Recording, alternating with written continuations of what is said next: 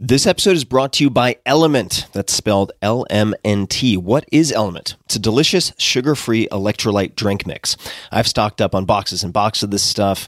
I have an entire shelf in my garage full of these boxes, and I usually use 1 to 2 per day. Element is formulated to help anyone with their electrolyte needs and is perfectly suited to folks following a keto, low-carb, or paleo diet. If you've ever struggled to feel good on these diets, it's most likely because even if you're consciously consuming some electrolytes, you may not be getting enough. Electrolytes play a key role in relieving hunger, cramps, headaches, tiredness, dizziness. This is where Element can really help. And now, with the winter months ahead of us, it's important to know that sweat evaporates much more quickly in cold, dry weather, misleading our bodies into thinking that we aren't losing fluids and electrolytes. As a result, our thirst response can decrease up to 40%. This response means that our kidneys don't receive the signals they need from hormones to conserve water, instead causing our urine production to increase. Electrolytes are crucial to supporting antidiuretic hormone, ADH, also known as vasopressin, VASO. This hormone helps us to get through the night with minimal the fewest number of bathroom breaks, improving sleep quality. Going to sleep dehydrated is a recipe for poor sleep quality. To make it easier for you guys to stay hydrated in the winter, Element has developed a versatile new flavor, chocolate salt. Chocolate salt can be enjoyed cool, like Element's other tasty flavors. Citrus salt is probably my favorite, but it's especially delicious when served hot, whether with water or even milk, just like you would with a cup of hot cocoa or tea. I like adding it to my coffee in the morning, so I'd have a small amount of cream, could be coconut cream, could be some other type of cream, coffee, and then I'll add in the Element, usually to at least 16 to 20 ounces of coffee. So that's a good amount that I can kind of sip on throughout the morning. Sugar, artificial ingredients, coloring, all that nonsense are unhealthy and unneeded. There's none of that stuff in Element. Who uses Element? Here are just a few. 3 Navy SEAL teams, as prescribed by their Master Chief. Marine units, FBI sniper teams, at least 5 NFL teams have subscriptions, as well as many NBA players and coaches. Element is the executive hydration partner of Team USA weightlifting, and the list goes on and on. So try it totally risk-free. If you don't love it, Element will give you your money back, no questions asked. They have extremely low return rates. I checked on this as I was doing due diligence for these guys long ago. Element came up with a very special offer for you, my dear listeners. They've created Tim's Club. Simply go to drinkelement.com/Tim. That's drinklmnt.com/Tim. Select subscribe and save and use promo code Tim's Club to get the 30-count box of Element for only $36. This will be valid for the lifetime of the subscription, and you can pause it anytime. Again, that's drinklmnt.com/Tim for this exclusive offer using promo code Tim's Club. One more time, drinkelement.com/Tim and promo code Tim's Club. Check it out. This episode is brought to you by ExpressVPN. What is VPN? Virtual Private Network. It's an app that you run on your computer or your mobile device. It secures your internet connection, hides your public IP address, and lets you bypass regional restrictions on content. And I actually asked my followers on Twitter, 1.5 or 1.6 million of you, for VPN recommendations, your favorites. Many wrote back that ExpressVPN was their favorite, including a number of people who've been on this podcast. So I gave it a shot, and it is ridiculously fast. To the extent that I thought I didn't have it on. To give you an idea, ExpressVPN is consistently rated the fastest VPN service on the market. It's incredibly easy to use, and it's 1, 2, 3. Just download the app, tap one button, and you're connected to a secure VPN server. And I recommend checking out the website just to see the sign-up flow. They make it really smooth, very easy to sign up. And if you're an entrepreneur or do any web-based front-end development or design, rather, it's worth checking out for that alone. So ExpressVPN, what are we talking about here? ExpressVPN is great for when you need to get work done while you're on some sketchy Wi-Fi network, for instance. And I've had a number of hacker friends of mine show me how easy it is to snoop on public Wi-Fi just by downloading simple apps. You do not need a computer science background to do that, which scares the hell out of me. So if you don't want to be a victim of that, you can use ExpressVPN. Or if you're traveling and need to access something that's only available in another country, well, lickety split. ExpressVPN has you covered.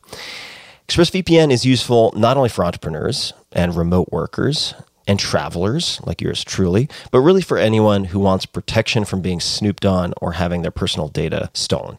You just use the internet like you normally would, but with ExpressVPN encrypting all of your network traffic to safeguard your data. So check it out. Visit my special link at expressvpn.com/Tim, and you'll get an extra 3 months of ExpressVPN protection for free. That's expressvpn.com/Tim to claim your special deal. Visit expressvpn.com/Tim. This episode is brought to you by Athletic Greens. I get asked all the time what I would take if I could only take one supplement. The answer is invariably Athletic Greens. I view it as all-in-one nutritional insurance. I recommended it, in fact, in the 4-Hour Body. This is more than 10 years ago, and I did not get paid to do so. With approximately 75 vitamins, minerals, and whole food-sourced ingredients, you'd be very hard-pressed to find a more nutrient-dense and comprehensive formula on the market. It has multivitamins, multi-mineral greens complex, probiotics and prebiotics for gut health, an immunity formula, digestive enzymes, adaptogens, and much more. I usually take it once or twice a day just to make sure I've covered my bases if I missed anything I'm not aware of. Of course, I focus on nutrient-dense meals to begin with. That's the basis.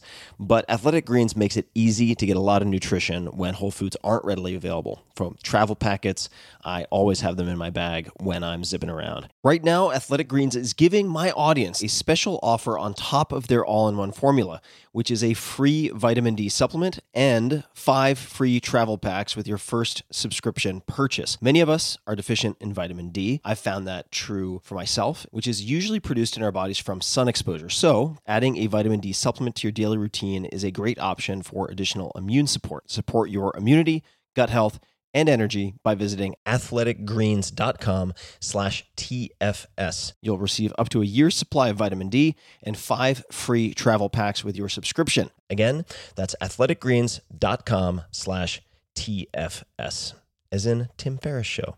athleticgreens.com/TFS. With LinkedIn Jobs, we tap into a network of more than 1 billion professionals to help you find quality professionals quickly and easily for any role you need. Marketing wizards? Found them. Software engineers? Found. That project manager I could never seem to hire? And found. LinkedIn Jobs quickly matches your roles with candidates with the right skills and experience. In fact, 86% of small businesses get a qualified candidate within 24 hours. Post your first job for free and get started at linkedin.com/acquire. That's linkedin.com/acquire. Terms and conditions apply.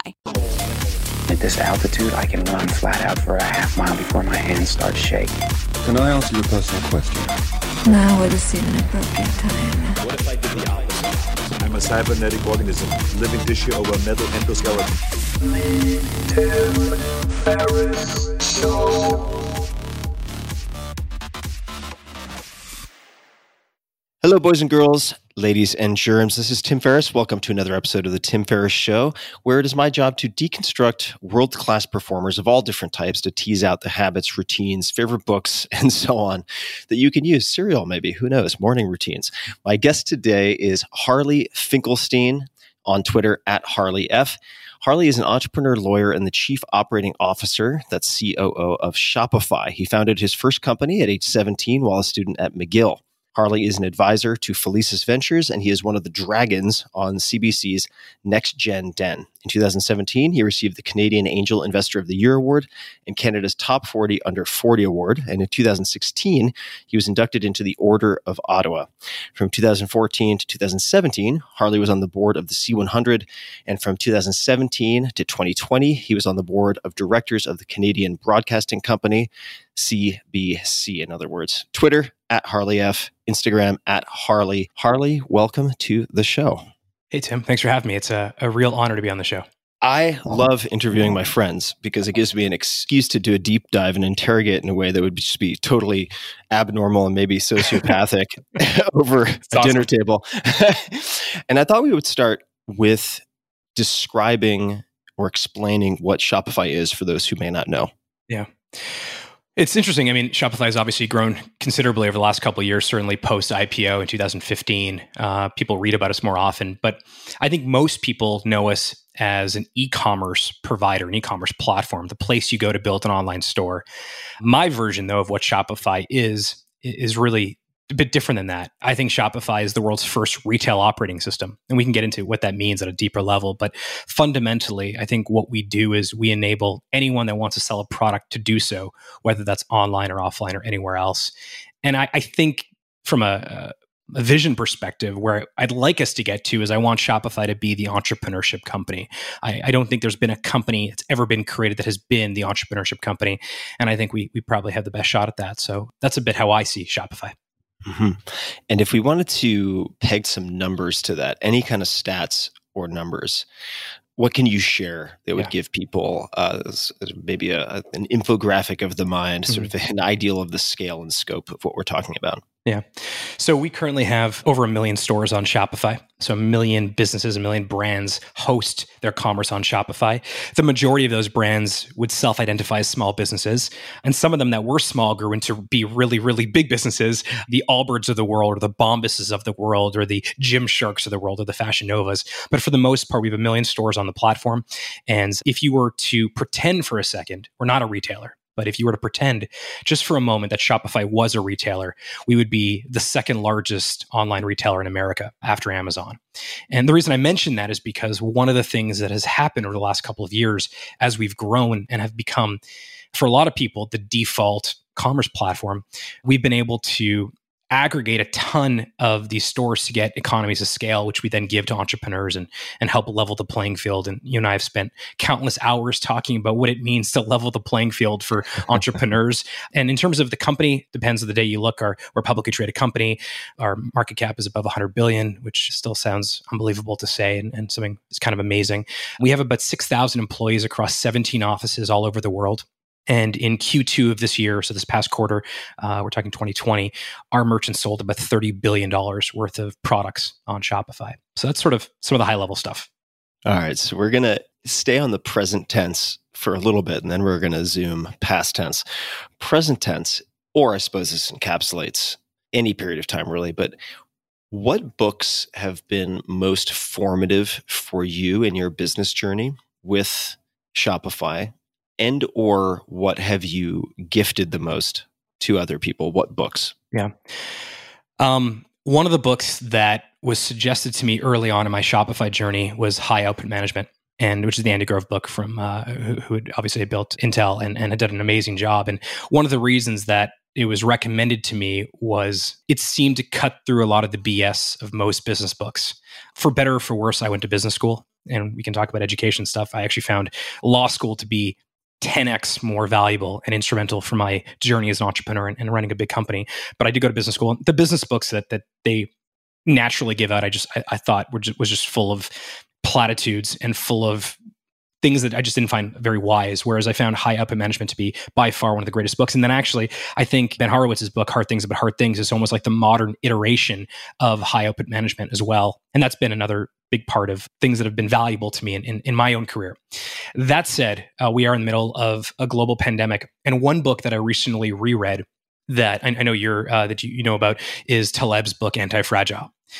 And the reason I found it incredibly valuable to reread it is it feels like we're in a time of great breakage, of great change. And it feels to me like what is emerging through this global pandemic are two types of people and two types of entrepreneurs and two types of individuals, which is those that are resistant, that are kind of waiting for things to go back to the status quo, that are looking forward and anticipating when normalcy will return. But then there's this whole other cohort of people, a whole other cohort of businesses even, who are resilient, who are not waiting for the status quo to return, but rather are thinking about how they can use what is happening as this incredible catalyst to change everything and to pivot and to adapt. And the neat part about Anti-Fragile is it talks about obviously the two main systems being robustness and fragility. But then Taleb introduces this third system, of course, which is anti-fragile, where things actually get better, stronger as they break, like the immune system, for example. And I've just found that to be an amazing book for the current time we're living in right now, that you can take two people in the same circumstances and one just resist and the other simply is resilient about it. And that book just encompasses that. In terms of the book that I'm reading right now, I'm actually reading, this is shocking, but I'm reading my first fiction book ever. And I asked, I've never read a fiction book in my whole life. I just wasn't into it. and I know it sounds so crazy, but it's not where I usually read in order to get smarter or to understand a particular thing better, whether it's biographies or it's, a business book or just generally a fascinating book about an interesting true story. And I'm actually reading The Alchemist right now. And I know, and it's a book you know well. And it's amazing because the relationship that I have with reading The Alchemist relative to reading a book where I'm highlighting, I'm trying to digest, I'm trying to reflect on it, is just completely different. And it's actually a lot more enjoyable. Actually, one of the books that I've given out the most, it's probably not the book, but in the early days of Shopify, I probably gave out 100 copies of the 4-Hour Workweek. And I'm not saying that to flatter you, and I already friends. I don't need to flatter you. But what I would say, though, is the reason that book was so important was because in 2010, the idea of a side hustle or the idea of a hobby project that eventually gets commercialized was just not in the ether. It was just not in the atmosphere. And this idea that you can actually build systems to allow you to run a business concurrently with doing anything else you're doing, whether you're in school or you have another job, that was somewhat foreign. And yet I knew that if we encourage more people to experiment with side hustles, it would lead to entrepreneurship and hopefully would eventually lead to them using Shopify. So certainly that was an important book in my life, but also in Shopify's life. Well, you've alluded to something we will spend time on, which is the current state of affairs and the future of retail, right? Because in some ways, it seems like many trends that may have been projected for 2030 have been pushed to the front of the line very, very quickly. So things have been compressed. So I want to ask you about the future of retail. But before we do, I want to talk about the past of Shopify. And I thought maybe a useful way to frame that, or just a fun way to frame that, would be, number one, can you repeat the number of employees and market cap of the company right now, depending on the day, obviously, but give or take? About 6,000. I think we're over 6,000 employees, and market cap is, 100 and something billion, depending on the day. I think it's around 120, 130 billion. Okay.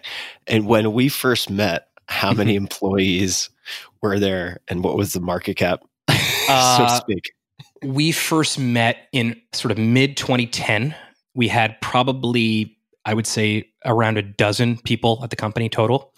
And I think we had either had just raised or about to raise our Series A. Just about to raise. Yeah, I think we were just about to raise our Series A. And I think our Series A was, it was sub 50 million. I don't remember the exact number, but it was definitely sub 50 million. So yeah, I guess a lot has changed from our original encounter, Tim, to now. Wow, yeah. I think when you put it in that perspective with that type of delta, it does seem quite incredible. And so I think this is a good time to just say, and of course I've said this before, and you and I have shared a lot of tacos and not a small quantity of tequila on occasion, but I just want to say publicly that it has been such a joy to see you and your family, and obviously your close friends like Toby and so on, the entire team. But since I know you personally, just to see you do so well has been so fun and such a joy for me. And just like you're not blowing smoke up my ass, this isn't me blowing smoke up yours, although I do wonder where that expression comes from. But not losing my train of thought, it couldn't have happened to just a nicer group of people. I really feel that way. And I just want to congratulate you. It's been awesome to watch, in the very literal sense of awesome. So well done. I appreciate you saying that. It's been the journey of a lifetime, and there is not a second that goes by that I take any of it for granted. I think that part of the story is that we've built something special and meaningful and valuable to the world, but also we've done it. Toby likes to say that we are on a journey doing difficult things with friends. And I think there's nothing better in the world of doing things that are difficult and challenging with people that you deeply like and you deeply respect. And the cool part about it is a lot of the friends we had in the early days, like you, for example, you're still part of the story today. I mean, you and I talked earlier today, unrelated to this podcast, but something totally different related to your business and our business, and finding a connection point and helping each other. That type of community, people talk a lot about their group of friends or their group of their community, the people they spend the most amount of time with. But there's also sort of a peer group at a company level. I think that tends to get lost because most companies, as they grow, and especially historically, if you study, if you study founders going back, 100 years, at some point there is this natural graduation where someone decides it's time to bring in the quote unquote adult supervision or something like that. And you sort of lose the connection with the founding story. But because for the most part, those of us that are still at Shopify today are still the same group that were there in the early days, we've brought each other along with us, and we've brought our friends along with us also. And it's made for a much richer experience. It's made for a much more meaningful journey when you do it with people and you grow together. Now, obviously, the flip side of that is in order to do that, every single person, particularly on the leadership team, has to requalify for their job every single year. And that is difficult in year 1 and year 2. It becomes incredibly difficult in year 10, year 11, and year 15, where the stakes, the challenges, the opportunities are all so much bigger.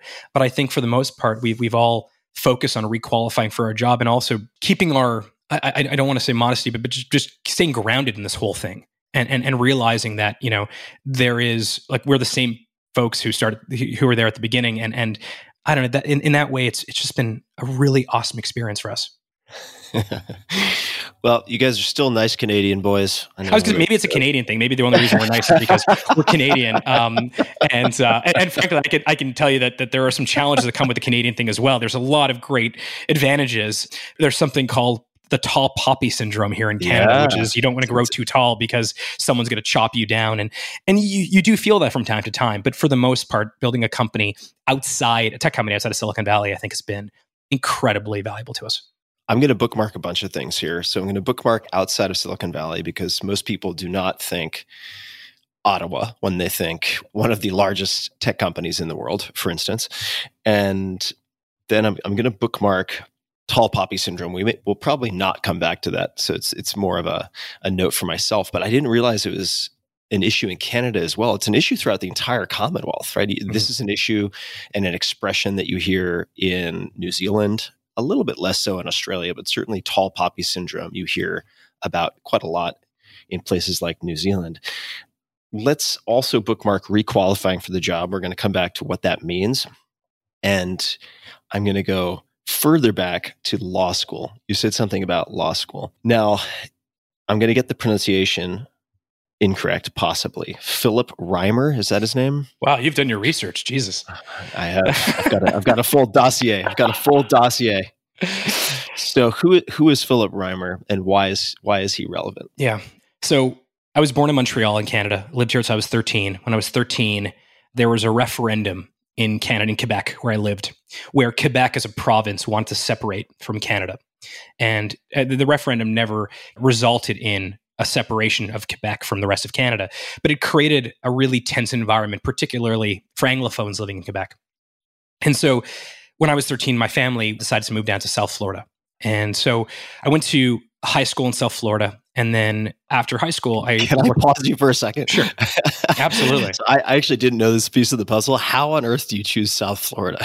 If you've ever been to Montreal, it's the most amazing city in the world. It's sort of, it's like, it feels European almost, but it's in Canada, which is a wonderful country, but it's cold as hell.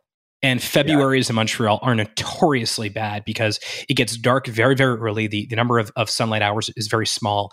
And it's not just February. I mean, it's basically January till the end of March. And I think my parents, as they were deciding where they possibly could move to, I think it was going to be somewhere warm. And so it was a combination of staying on the East Coast, EST time zone, and the fact that we had some friends and family that had been living there already. And so they just decided, let's go somewhere hot. And so we moved down in this is probably 1996, moved down to South Florida. And then after high school, it was time for me to consider where to go to college. And my parents didn't have very much money. And so if I were to go to a US school, it would have required me to take out some sort of student debt. But because I was born in Montreal, McGill University, which is a great school, had offered basically me in-state tuition. And it was like $1,800 a year. And I loved Montreal. McGill was a great school and it was $1,800 a year. And so my parents were like, you got to go to McGill. Get to McGill in September 2001. And, 11 days later, September 11th happens, stock market crashes, things get really, really bad, and my parents lose everything. I mean, we lost our house, we lost everything. We didn't have a penny to our name. Why is that? That's because of the equity markets? Yeah, my dad was just over leveraged for the most part, and he was doing things he probably shouldn't have been doing. And I got it. And he just did stuff that was just highly correlated to the equity markets doing well. And when the equity markets fell apart, things fell apart for us. And my mom called me and said, hey, you got to move back down to Florida because there's no way you can stay in Montreal. We can't give you money. We can't, we're just come back down here and we'll figure it all out. And I was 17 years old when I started McGill. I was a bit younger than my peers.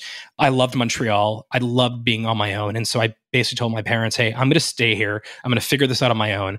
And I'm actually going to also try, if I can, to help the family out as well. I have two much younger sisters. So I thought, okay, I'll figure this out on my own. And I tried my hand at a bunch of stuff. I worked at a travel agency. I've been a DJ since I was a kid. So I DJ'd parties and events and weddings and anything that and bar mitzvahs. And lots of bar mitzvahs, like 300 bar mitzvahs, as you know. We've talked about that a lot. So I DJ'd. I was working in a travel agency, trying to go to McGill, and it just wasn't working. There was no way for me to make enough money that I can still have a full-time class load and curriculum and also help my mom and dad and sisters and also pay my bills and stuff. And a friend of mine just was on student council at McGill and said, hey, just so you know, if you're looking to start a business, one business that is kind of interesting is that McGill University spends like $25,000 every semester on promotional t-shirts. The stuff that you see at, in the bookstore, the stuff you get in your orientation bag that says, Faculty of Science or Faculty of Arts or whatever it is. Hey, if you want to start something, that might be an interesting thing to start. And Montreal has historically had this incredible, they call it the schmata business, but it's basically the apparel industry. You have companies like Buffalo and American Apparel and Parasuco and countless other companies have all been created from Montreal. There's a very well-known and well-developed clothing business and clothing industry. And I thought, okay, cool. Well, let me what was the colloquial name for it? The schmata business, which is basically Yiddish. Yeah, it's Yiddish. Yeah, it's a Yiddish term that basically means clothing. And part of it was Montreal was an absolute immigrant town. My family came to Montreal from Hungary in '56, but it's an immigrant city. And so the neat part about the apparel industry, the schmata business, was that it had a low barrier to entry. So you can start a business with little capital. And I had little capital, but I had this one piece of insight, which is McGill University, where I go to school, needs t-shirts every semester.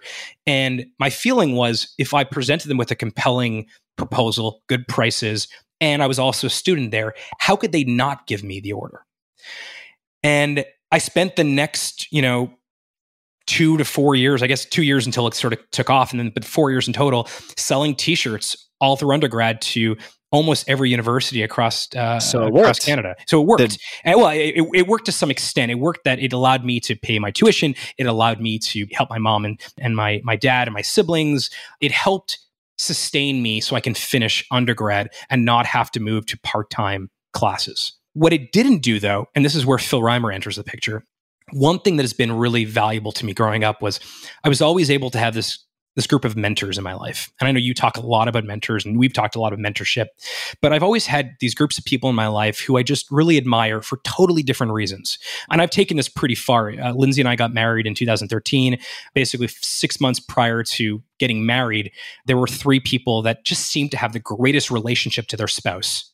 And I called them and said, hey, tell me about being a great spouse. And I did the same thing for being a dad. I did the same thing in a bunch of different aspects of my life. But when I was starting out in entrepreneurship at McGill, one of the people that I contacted was this guy, Phil Reimer, who was just a friend of my parents, who it turns out wasn't even that close to my parents, but he always seemed to, every time I met him or encountered him, we always had these really interesting conversations about business.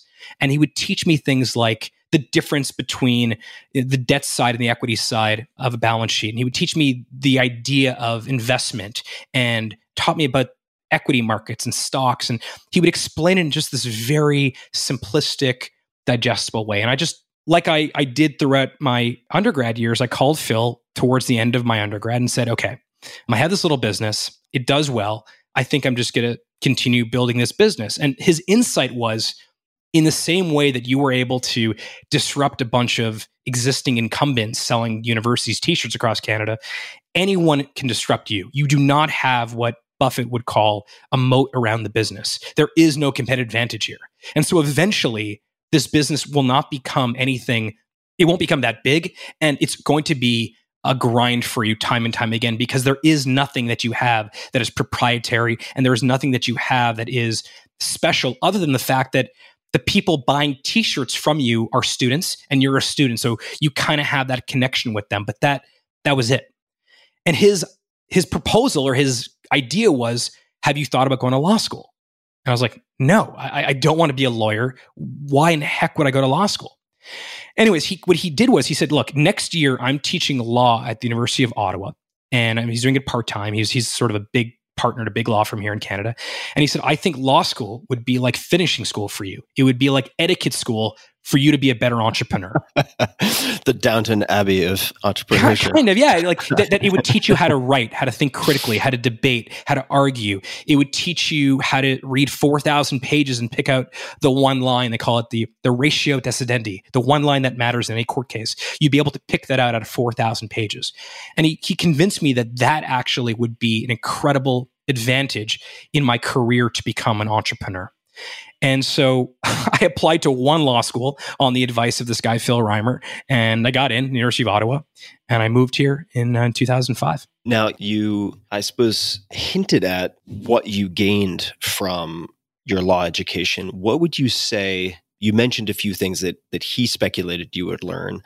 Were the most valuable things you learned those? Were they other capabilities or skill sets? What were the main things you took away from that? And I should say also as a side note that many, many successful entrepreneurs have law degrees but didn't practice law. Peter Thiel, right? Yeah. Right? Chris Sacca, both billionaires who have been on the podcast among them. That is one common thread that shows up now and again. Yeah. But what were the most valuable things in retrospect that you gained from that experience? Are you familiar with the Socratic method? Have you heard? Do you know that term? I do have some familiarity with the Socratic method, but if you could explain it, if that's going to be part of the answer, that'd be great. You've studied Socrates and some of his work, so I assume there's origins there. But law school uses the Socratic method, which at least the iteration of it in the law school that I went to was they would ask the professor at the front of the class would ask a question and would randomly call out somebody's name. If you answered it correctly, you did well. And if you didn't answer correctly or you weren't present, you would do poorly. Attendance mattered, which was very different than my undergrad. And one of the things that this is such a strange takeaway from law school, but the Socratic method made me really, really good at thinking on my toes. It forced me to, you couldn't read every single piece of assigned work because by the nature of law school, a lot of the intention is to overwhelm you with content and readings and work so that, one, you can get ready for the practice of law in the corporate world, I suppose, but also they wanted you to be able to start making good decisions about how to acquire information in the most effective way. The Socratic method for me was incredibly valuable because it meant that if I was given 3 cases to read, and one of the cases was 1,200 pages, and I can't read that in 24 hours, I would have to understand how to get the information, how to acquire the information in such a way that I could regurgitate it or I can repeat it if I was called on. But not know enough about it that if I didn't get called on, it would prevent me from doing well in another class who also used the Socratic method. And that ability to quickly stay on my toes and be ready at any moment to answer a question in a way that provides the professor with the information or to substantiate that I know what I'm talking about, but didn't necessarily require me to spend all of my time perpetually studying, that actually was one of the most valuable things. So I would say that. And the second thing is writing. In Montreal, I went to sort of a Jewish private school. And then in the States, I went to a very large public high school. And it was a really good public high school. But I got to school, I went to McGill for undergrad, and I had never really learned how to write really well. And I only realized that in law school. I only realized in law school that I was able to write a lot, but it took me a long time just to get to the point. And that actually was another major piece of, it was shaped as a pedagogical learning, but it wasn't actually pedagogical. It was super practical, that it taught me how to very quickly reply and quickly think on my feet or on my toes, but it also taught me how to write really, really well. And for those things alone, I wouldn't change it for anything in the world, which is very, very different than, I don't want to slam MBAs, but I did a joint law MBA. So I also went to business school, whereas the MBA was entirely case study based. Most of the case studies I felt were not even steeped in any type of reality.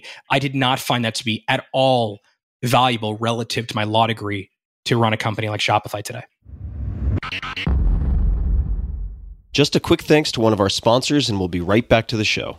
This episode is brought to you by LinkedIn Jobs, which matches your open roles with qualified candidates, making it easy to find the right person for your business fast. When your small business needs to ramp up for the new year, LinkedIn Jobs will be there ready to help. And getting started is easier than ever with new features to help you find qualified candidates from their active community of professionals with more than 722 million members worldwide. Post a job with targeted screening questions that will quickly get your role in front of more qualified candidates. Manage job posts and contact candidates from a single view on the familiar LinkedIn.com website, where functions are streamlined onto one simple screen. And now you can do all of this from your mobile device, no matter where you are. That's how LinkedIn Jobs can help you hire the right person faster. Visit linkedin.com/Tim to get $50 off of your first job post. That's linkedin.com/Tim to get $50 off of your first job post. Terms and conditions apply. I want to follow up on the Socratic method, or acquiring the information that you need without digesting the 1,200 word tome. And there are different aspects to the Socratic method. So I'm actually in luck with this conversation because about a week and a half ago, I read Socrates in 90 Minutes, which is part of a series of books. They're very fun, very opinionated. So you have Wittgenstein in 90 minutes, Plato in 90 minutes, and I think there are somewhere between 10 and 20 of these volumes, and they're very quick to digest, as the titles would imply. But I'm going to read just briefly for folks a description of dialectic from Wikipedia. And here's what it says. The Socratic dialogues are a particular form of dialectic known as the method of, and here you can probably correct my pronunciation, but Elenchus, Elenchus. I don't know if that is from Latin or elsewhere. Literally refutations or scrutiny, whereby a series of questions clarifies a more precise statement of a vague belief. Logical consequences of that statement are explored and a contradiction is discovered. So this is, I think, a different aspect than what you're talking about. So I'd love to hear you perhaps give an example of how you would tackle fixing that impossibility of reading the 1,200 pages, what approach you might take. But I want to point out for people listening also, if they haven't done any type of debate, which, by the way, is something that if you ever see Peter Thiel on stage, you will realize he has a lot of training in, even if he is not able to review a lot of materials beforehand. And part of how you can be effective in debate is by asking people to very clearly define the words that they're using, very clearly give examples or definitions of their positions, because most people come into battle, so to speak, if we're talking about debates, with very unclear assumptions. So you can effectively, in the realm of debate, lead someone to defeat themselves before you ever take a counter position, if that makes any sense. Totally does. And actually, it's the best way to defeat them, because then actually it's unforced errors as opposed to forcing them to make an error or to make some sort of mistake. The way that it worked, at least in my law school, but I think this is the case in most law schools, is the teacher would ask a question randomly to a student and say, Mr. Finkelstein, tell us about this particular case. And then what he or she would do is they would ask question after question, which helped them substantiate whether or not I understood the case itself. So, for example, hey, what's this case about? I would say, well, this is a tort case, for example, and someone fell on someone else's property. Okay, well, why is this controversial? Well, the reason is the property that they fell on wasn't actually the homeowner's property, it was city property. Well, okay. And I always tried to kind of work backwards from what is the actual thing that the teacher wants to teach right now? It's not necessarily about the property. It's not about the fall. It's not even about the tort itself. It's about some other thing that the professor believes will be valuable for these students to go off with after this. And usually it's something that is far more universal and far reaching than just, well, this is how the case ended. And so what I tried to do constantly was, okay, this case, X versus Y here, fundamentally, the professor wants to get to the point where we can have a discussion about, city land. And so how do I go from the overview of the case to a discussion about city land? And through that questioning and through that critical reasoning and critical debate, I was sort of able to draw some sort of almost like literally a map between that initial question to the final question. And if I was able to get that, none of the other details really mattered. The problem was not all teachers were consistent in that way. And some professors didn't actually think critically about what the lesson was. Not all professors are at the same level. Some are bad professors, frankly, at every school. You know, you do have, not everyone's going to be the greatest professor of law at every single school. And so I'd figured out that this is where the professor wants to get to. Let me simply reverse engineer the line of question to get there. And if I knew that, I satisfied myself that that was a sufficient amount of studying to not get called out or not to get a bad grade. Mm-hmm. So let's say that you are designing a curriculum or giving assignments. Could be reading books, could be resources, could be any type of homework assignments for someone who wants to acquire some of the most valuable skill sets you were able to develop through law school without going to law school. Yeah. There's a book called The Elements of Style. I think that's what the book is called here. Yes. Yeah. Strunk and White. Exactly. That's right. Strunk and White. Yeah. I mean, frankly, everything I learned in law school from a writing perspective, the elements of style would have taught me already. And I think it was written like the 1920s. 1923. Very small, very tiny short book. I think it's like 60 pages or something. 43 pages. 43 pages. I mean, it's published incredible. in 1918. Wow. Yeah. So if I didn't go to law school, but I want to replicate some of those learnings, some of those lessons, the elements of style was a big one. That would be first. The second thing that actually it did was we had a lot of guest lecturers in law school. And I went to law school in 2005. YouTube was probably around, but wasn't necessarily as popular as it was now. But one of the things that the professors did, and I think a lot of law schools do have this type of dynamic where they bring in guest lecturers. When you bring in someone, this is why I love podcasts so much, or interviews for that matter so much, is because when you bring in someone who's written a book and you give him or her an hour of their time and you ask questions about the book, you tend to very quickly get to the part of the book that they loved writing the most. And that tends to be, not always, but that tends to be the major takeaway. And so if there's 12 chapters, usually the writer, the author, in this case, legal textbooks, the legal scholar on the topic, will very quickly get to, okay, forget all that. Here's what I want to talk about today. And that I think you can replicate without going to law school, simply by watching great podcasts and great interviews and just really high quality conversation.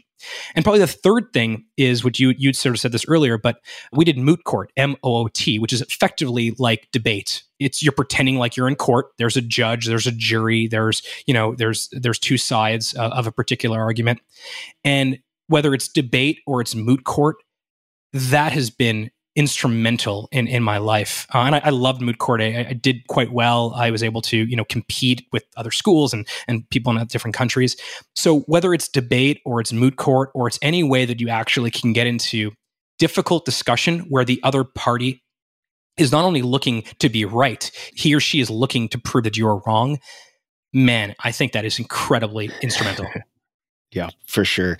To build on a few things you said, so along with the elements of style, there's a great book called On Writing Well by William Zinsser, Zinsser. It's a classic. It's a bit longer, 300 and some odd pages, but I found it incredibly helpful for removing ambiguity and what one might call in the legal profession puffery, maybe not in Canada, but in the US. Yeah, no, totally. That's here too. So puffery, I'll give an example. If you have ever bought a shampoo that says increase vitality or hair volumizer, these are words that have no meaning, right? They can't have a meaning because that would then be a structure or function claim, and it would require all sorts of other regulatory hurdles for an over-the-counter product like that. So, or toning, right, in the realm of exercise, like that does not have any physiological meaning whatsoever. And to help clean up, declutter your mind of these types of words or any type of bloat, these types of books are super helpful. Furthermore, one thing you can do, and I've done this before with my own writing, is to ask friends or to hire someone like a star law student. They don't have to be a lawyer to edit your writing. And they could be arbitrary writing assignments. It doesn't matter, right? Mm-hmm. Make it an assignment for yourself if you have the budget or the access or the ability. 3 pages a week. You have a 3-page assignment every week, and you have someone with legal training go through it to redline the shit out of it, because they will identify anything that, were it in a contract, let's just say, would immediately get spotted by one side or the other because it's unclear, right? And if you need something to be defensible or to withstand scrutiny of the court, you got to ferret that shit out right away. Yeah, interesting. And it's super, super helpful. It's funny. I'm just reading. So Stephen King wrote a review of Elements of Style. And this is a funny review that he wrote. He said, there's little or no detectable bullshit in that book. Of course, it's short. It's 85 pages, much shorter than this one. I'll tell you right now that every aspiring writer should read Elements of Style. Rule 17 in the chapter titled Principle of Composition is omit needless words. And I will try to do that here. That's his entire review of the book. Yeah, I have another one next to me just for nerds who want to really go crazy. Literally a book that I have with me today called Draft Number 4 by John McPhee, MCPHEE, on the writing process, which if you really are a nerd and want to study structuring, how you structure a piece, that's a really excellent book as well. Awesome. Yeah. Before we move on from books, real quick, you mentioned The Alchemist, Paulo Coelho. So 2 things on that. Number one, for people who don't realize, yes, that book has sold something like 100 million plus copies in many languages. It was a complete failure in the beginning. It was rejected. It was pulled from circulation. And Paulo has been on the podcast. I want to make one fiction recommendation to you, and that is Dune by Frank Herbert. And all right. I think it will go right up there next to the Horowitz book and next to Andy Grove in terms of maybe not management, but leadership books. I think you'll be very impressed with it. Let's come back to your job. What do you do at Shopify, Harley? My official title is Chief Operating Officer. And from a sort of divide the world and conquer perspective, I look after more the business side of Shopify, the commercial side of the business. But actually, we talked a bit about earlier about this idea of requalifying for your job. Part of that annual requalification that I'm trying to do each and every year is to also understand how to add the most amount of value.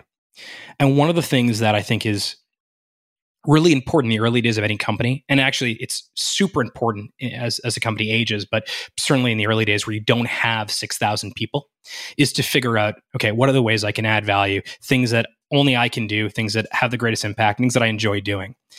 And the one common thread or common theme in I've been at Shopify for more than a decade, and I'm 35, so like almost a third of my life I've spent at Shopify, which is kind of crazy, but those are the numbers, has been, how do I get more people to understand what we are doing? How do I properly storytell why Shopify is so damn special? And obviously, it's much easier for me to do that today than it was for me to do it in the early days. Although we should talk about Build a Business, because probably the first real storytelling opportunity that we did as a company was Build a Business. And you were sort of the co-founder of Build a Business. We can get into that later. But I would say today, my job is, besides the storytelling thing, it's bringing on some of the brightest, sharpest humans on the planet to Shopify, and then making sure they absolutely have no roadblocks or constraints in their way so that they can do their life's work with us together. That sounds a little bit Mother Goosey, but that's truly how I spend my time. That's a great adjective. I am going to use Mother Goosey in the future. So storytelling. Storytelling is important. Persuading is important. That's another skill you were able to practice in law school. And that applies in the Build a Business competition, which we'll get to. Also applies in fundraising. Also applies in perhaps telling your own story to other people you meet along the way. And let's go way back. And I would love to hear you describe how you first met Toby. So who is Toby? How did you guys first meet? And how did you become involved with this whole shebang? So I mentioned earlier, 2005, I moved to Ottawa on advice of this guy, Phil Reimer. And when I got here, I did not know a soul. I had never even been to Ottawa before. Ottawa is the capital of Canada.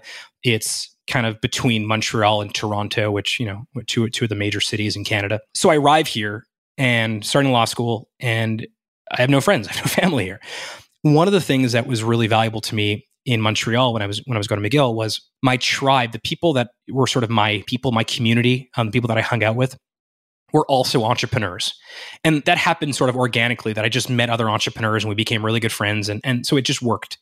And I began to believe that in order for me to find my new tribe, my new group of people in Ottawa, I needed to figure out where the entrepreneurs were. And I just called a bunch of random sort of, business incubator type organizations. One was called Invest Ottawa. And I just asked around where the entrepreneurs hung out. And someone said, there's a group of entrepreneurs that hang out every Friday night in this coffee shop in Ottawa called Bridgehead. And it's like the Parisian poets. I guess, yeah. No, I mean, it's far less sophisticated than that, and certainly far less glamorous. But I was told that these guys hang out at this coffee shop.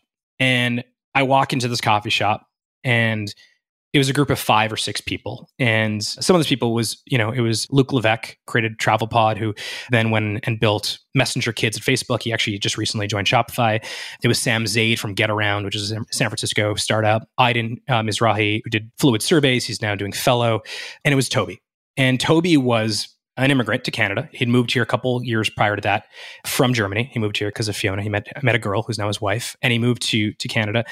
And he initially, because he couldn't work, he couldn't get a job, someone told him that without having your social insurance number in Canada, you couldn't get a job, but you could start a business. That entrepreneurship was a thing that you can do without having any type of permits to be living here, any type of permanent residency. And so he sought out to try to sell snowboards on the internet, built a company called Snow Devil. And at the time, this is like 2004, there were 2 ways to sell something on the internet. The first way was you paid $1 million to some sort of enterprise-y type of company, Oracle or IBM or SAP, or just these big enterprise companies, and they would do this big, massive installation for you for e-commerce. But it was really expensive. On the other side, you could use and sell your stuff on a marketplace like eBay or any marketplace that allowed third-party sellers at the time. And even though that was inexpensive, it effectively meant you were renting customers from that marketplace. You never actually owned your own set of customers. And so Toby being Toby and being this incredible, software product genius, and I say that you know him, so you know that that's completely accurate. That's not exaggeration at all. He didn't like those 2 options, and so he created a third option. And he wrote this piece of software. He was using a new coding language that at the time was incredibly contemporary called Ruby on Rails. He was one of the core members of Ruby on Rails. And he wrote this piece of software to sell these snowboards. And he had a really good, snowboard business, Snow Devil. It was a really cool business. But eventually, as the summer came and people were not buying snowboards anymore, he had a decision to make. Either he would start selling skateboards or something for the summer, surfboards, or he would take the thing that he had built for Snow Devil and allow other people to use it to build their own online stores. And he decided to do the latter and focus on the software side. Like the snowboards were a good idea, but he really believed the software side of it was a great idea. And he created a Shopify. And this idea was anyone that had a product to sell was able to use Shopify and very easily set up a beautiful online store.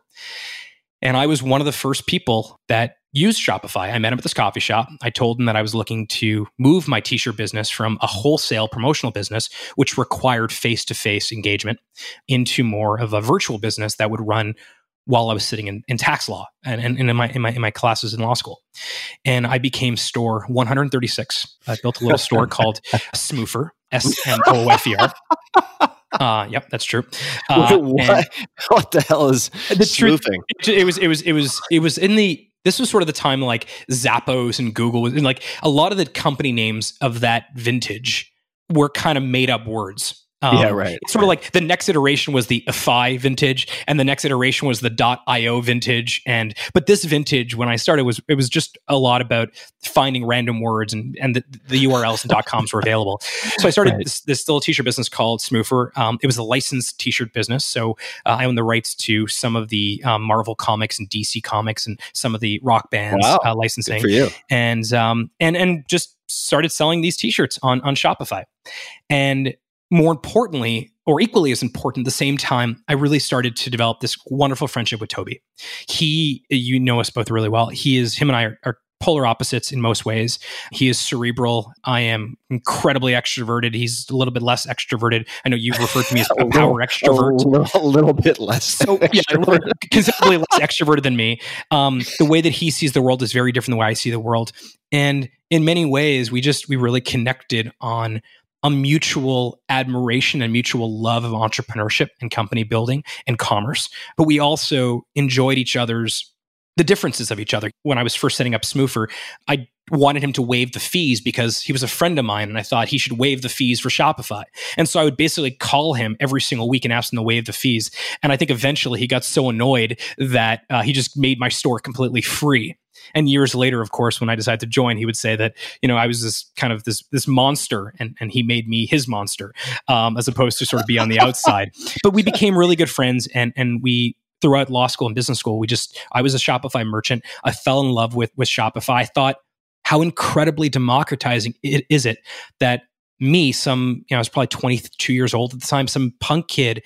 I didn't have that much money. I had enough that I was able to start a store, but not enough that I was able to, do anything meaningful, that I was able to build a beautiful business while sitting in tax law class that was able to compete against the largest companies on the planet.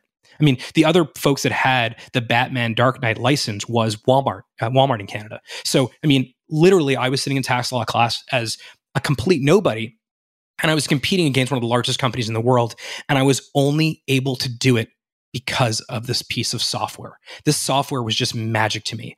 All right, let me hit pause for a quick second. We're going to come back to the magic of the software. I want to talk about how the hell you got the licensing agreement. If you're selling faculty of law, faculty of this, that, and the other thing, t-shirts, how did you go about getting the other license aside from Walmart to sell these? So the licensing world is really interesting because what happens is you have what's called a master licensor who has the rights. And it's not always DC or Marvel or even some big company. It's sometimes maybe based on some sort of legacy or some sort of, like a legacy deal. Someone acquired the licenses a long time ago and has held on to it. But then you have these things called sub-licenses. And what was neat about that was there was no way that I was able to afford the license for any of these t-shirts or any of these logos in Toronto or Vancouver or Montreal. They were just too big of a city and they were too expensive. But there were all these, not even secondary cities, these sort of tertiary cities or tertiary regions where no one had the license for it. No one really wanted the license for it. And my thinking at the time was, one of the shirts that did really well was when the Batman Dark Knight movie first came out. So I think it's around 2006 or 2007 at this time. I knew that I was able to acquire for a limited period of time the license for the Dark Knight Batman logo, which was sort of the new franchise and was getting a lot of attention. And I knew I was only able to afford to have that in particular cities that no one wanted it. So what I tried to do is I tried to find cities where there was a movie theater, but there was no shopping mall. My hypothesis at the time was kids and young people are going to go out and watch this movie and they're going to come home. They're going to say, hey, I want a t-shirt with the Dark Knight on it. Where am I going to go to buy it? Likely they'll go to Google, they'll type in Dark Knight t-shirt, and I can simply bid on the keyword in that particular geography because no one else was doing it at the time. And Google AdWords was still fairly new. And it would result in them eventually coming to my online store. So I did not have the rights to sell this in any major city, and frankly, any city with more than 100,000 people. But I had lots of small areas, geographies across Canada, where I was able to sell it to a very small demographic. And it only lasted 2 years or so before some big company came and bought all of these licenses, and I wasn't able to sell it anyway. But that's kind of how I did it. And actually, in hindsight, I've never even thought of it in this way, but it was almost like licensing arbitrage, where no one wants it here, but there's value to it, but no one actually recognizes the value to it because they're using a physical retail business case or business model for it. But if I'm selling it online, then who cares where they're based? And that's kind of how it happened. That's amazing. When did you, or I should say rather how, when is also pertinent, but how did you end up joining Shopify? Like, what was the conversation or the email? What was the actual process? So now you're winding me up. So after grad school, I moved to Toronto. So I think this is how it works in the US as well. But after law school, in order to get called to the bar and officially be a lawyer, you have to do this thing called articles. Which is a 10-month program. You have to work at a big law firm or any law firm for that matter, but you have to work at an accredited law firm. You have to work as an articling student. And then after those 10 months, you write the bar exam and you get called to the bar and then you're a lawyer. And that's all. That process is finished. I moved to Toronto in 2008 to article at a fairly large law firm in Toronto. And for the first time in my entire life, Tim, I realized what people were talking about when they were using expressions like a case of the Mondays or TGIF or living for the weekend. That my entire life, my relationship with work, whether it was DJing or selling t-shirts or it was sort of, hustling through school plus also having an online store, my relationship with work was always that of one, great passion, but also great love and great fun. And I loved working. I found it very satisfying. And I liked the challenges of it. I liked the satisfaction of learning new skills. And that all went away at this law firm. Whereas entrepreneurship to me felt like a true meritocracy. Law firms, and probably accounting firms too, and some other sort of big companies like that, or industries like that, they're all probably have this as well. It felt a lot more like it was all about legacy. They wanted to know who I knew. They wanted to know how many years I'd been there.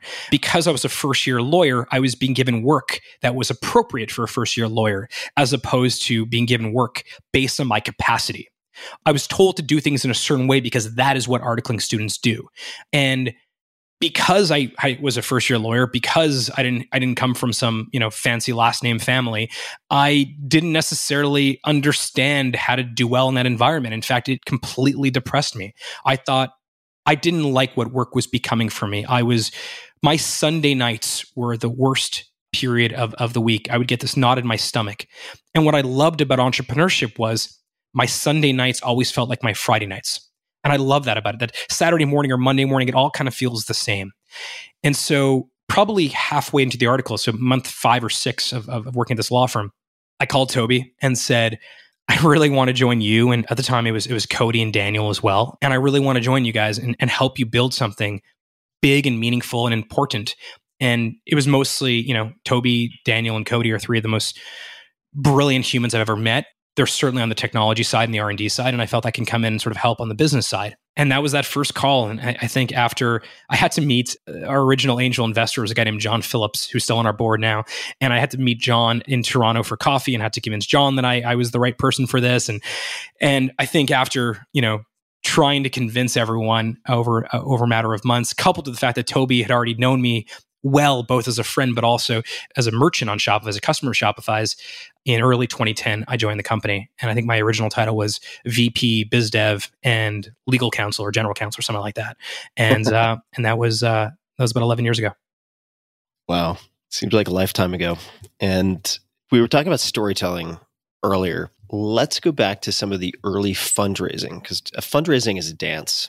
And the entrepreneurs make their pitch, and then depending on the dynamics of the deal, how many investors want in or not, the investors also have to make their own pitch as to why they should be part of the deal. I'm just curious to know if you have, we spoke in brief about one before we began recording, but that is how certain investors were able to get on your cap table, as they call it, becoming part of the sort of equity structure of the company. Do you have any memories from the early fundraising days, whether it's from the Shopify side of things, from the investor side of things, any particular items or memories stick out to you? Yeah. We decided to raise our Series A, I guess around the summer of 2010. We decided that it was time for us to raise our Series A.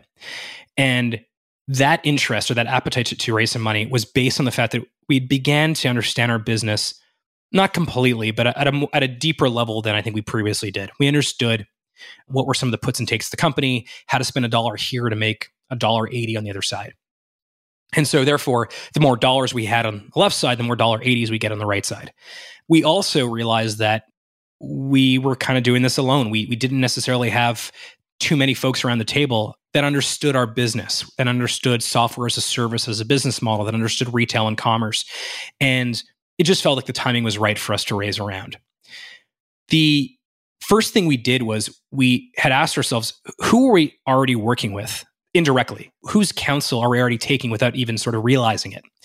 And I think around the time, maybe a year earlier, Bessemer Venture Partners had written this white paper, which I think is still available online. It's called The 10 Laws of SaaS Businesses.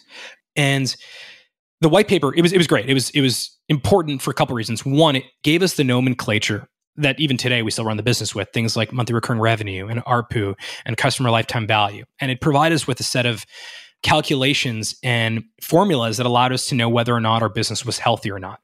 Mm-hmm. And just a quick pause just for acronyms for those who might not know. So SaaS, software as a service. Software as a service. ARPU, average revenue per user. Is that right? Yeah. Am I getting that right? Yeah.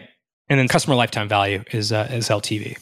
Our customer lifetime value is CLTV. And it was instructive. It was valuable. So funny enough, we were already kind of working with Bessemer, even though Bessemer had no idea that we were doing this. Now, maybe this is an entire pitch for you see so much content coming out from the investment community, whether it's white papers or blogs or podcasts. But in this case, it absolutely worked for us. It was incredibly effective because it showed us, wait a second, there is a venture firm out there. There are a bunch of partners out there who really understand our business at a very deep, sophisticated level. And so we knew that we wanted Bessemer around, and they ended up leading the Series A. But there were two others a bunch of other people had heard we were raising, and we got some inbound interest, which was really great. But there were two others in particular that really kind of set themselves apart. And one I found out earlier today from you. Actually, you have a connection to. I didn't actually know this story until this morning. But at one point in the middle of the fundraise, in the middle of deciding what the round was going to look like and who were the investors going to be and what the terms of the deal was going to be like, someone showed up at our door in Ottawa.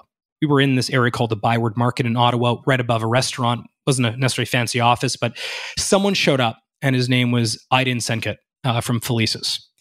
And he showed up. And I know now it's like, well, I mean, if you want to do a deal, you show up. But at the time, no one had really ever shown up at our door. Certainly not some well-known, highly respected investor from Silicon Valley who, cut his teeth as an early employee at Google and had this great reputation. But Aydin showed up. And once you talk to him, you realize how smart this man is and how intelligent he is and how experienced he is. But just him showing up was such a wonderful, him and I talk about this story all the time now because it's just a great story, but that's in a nutshell where others would write an email or phone you or want to do a video conference. His style is you show up.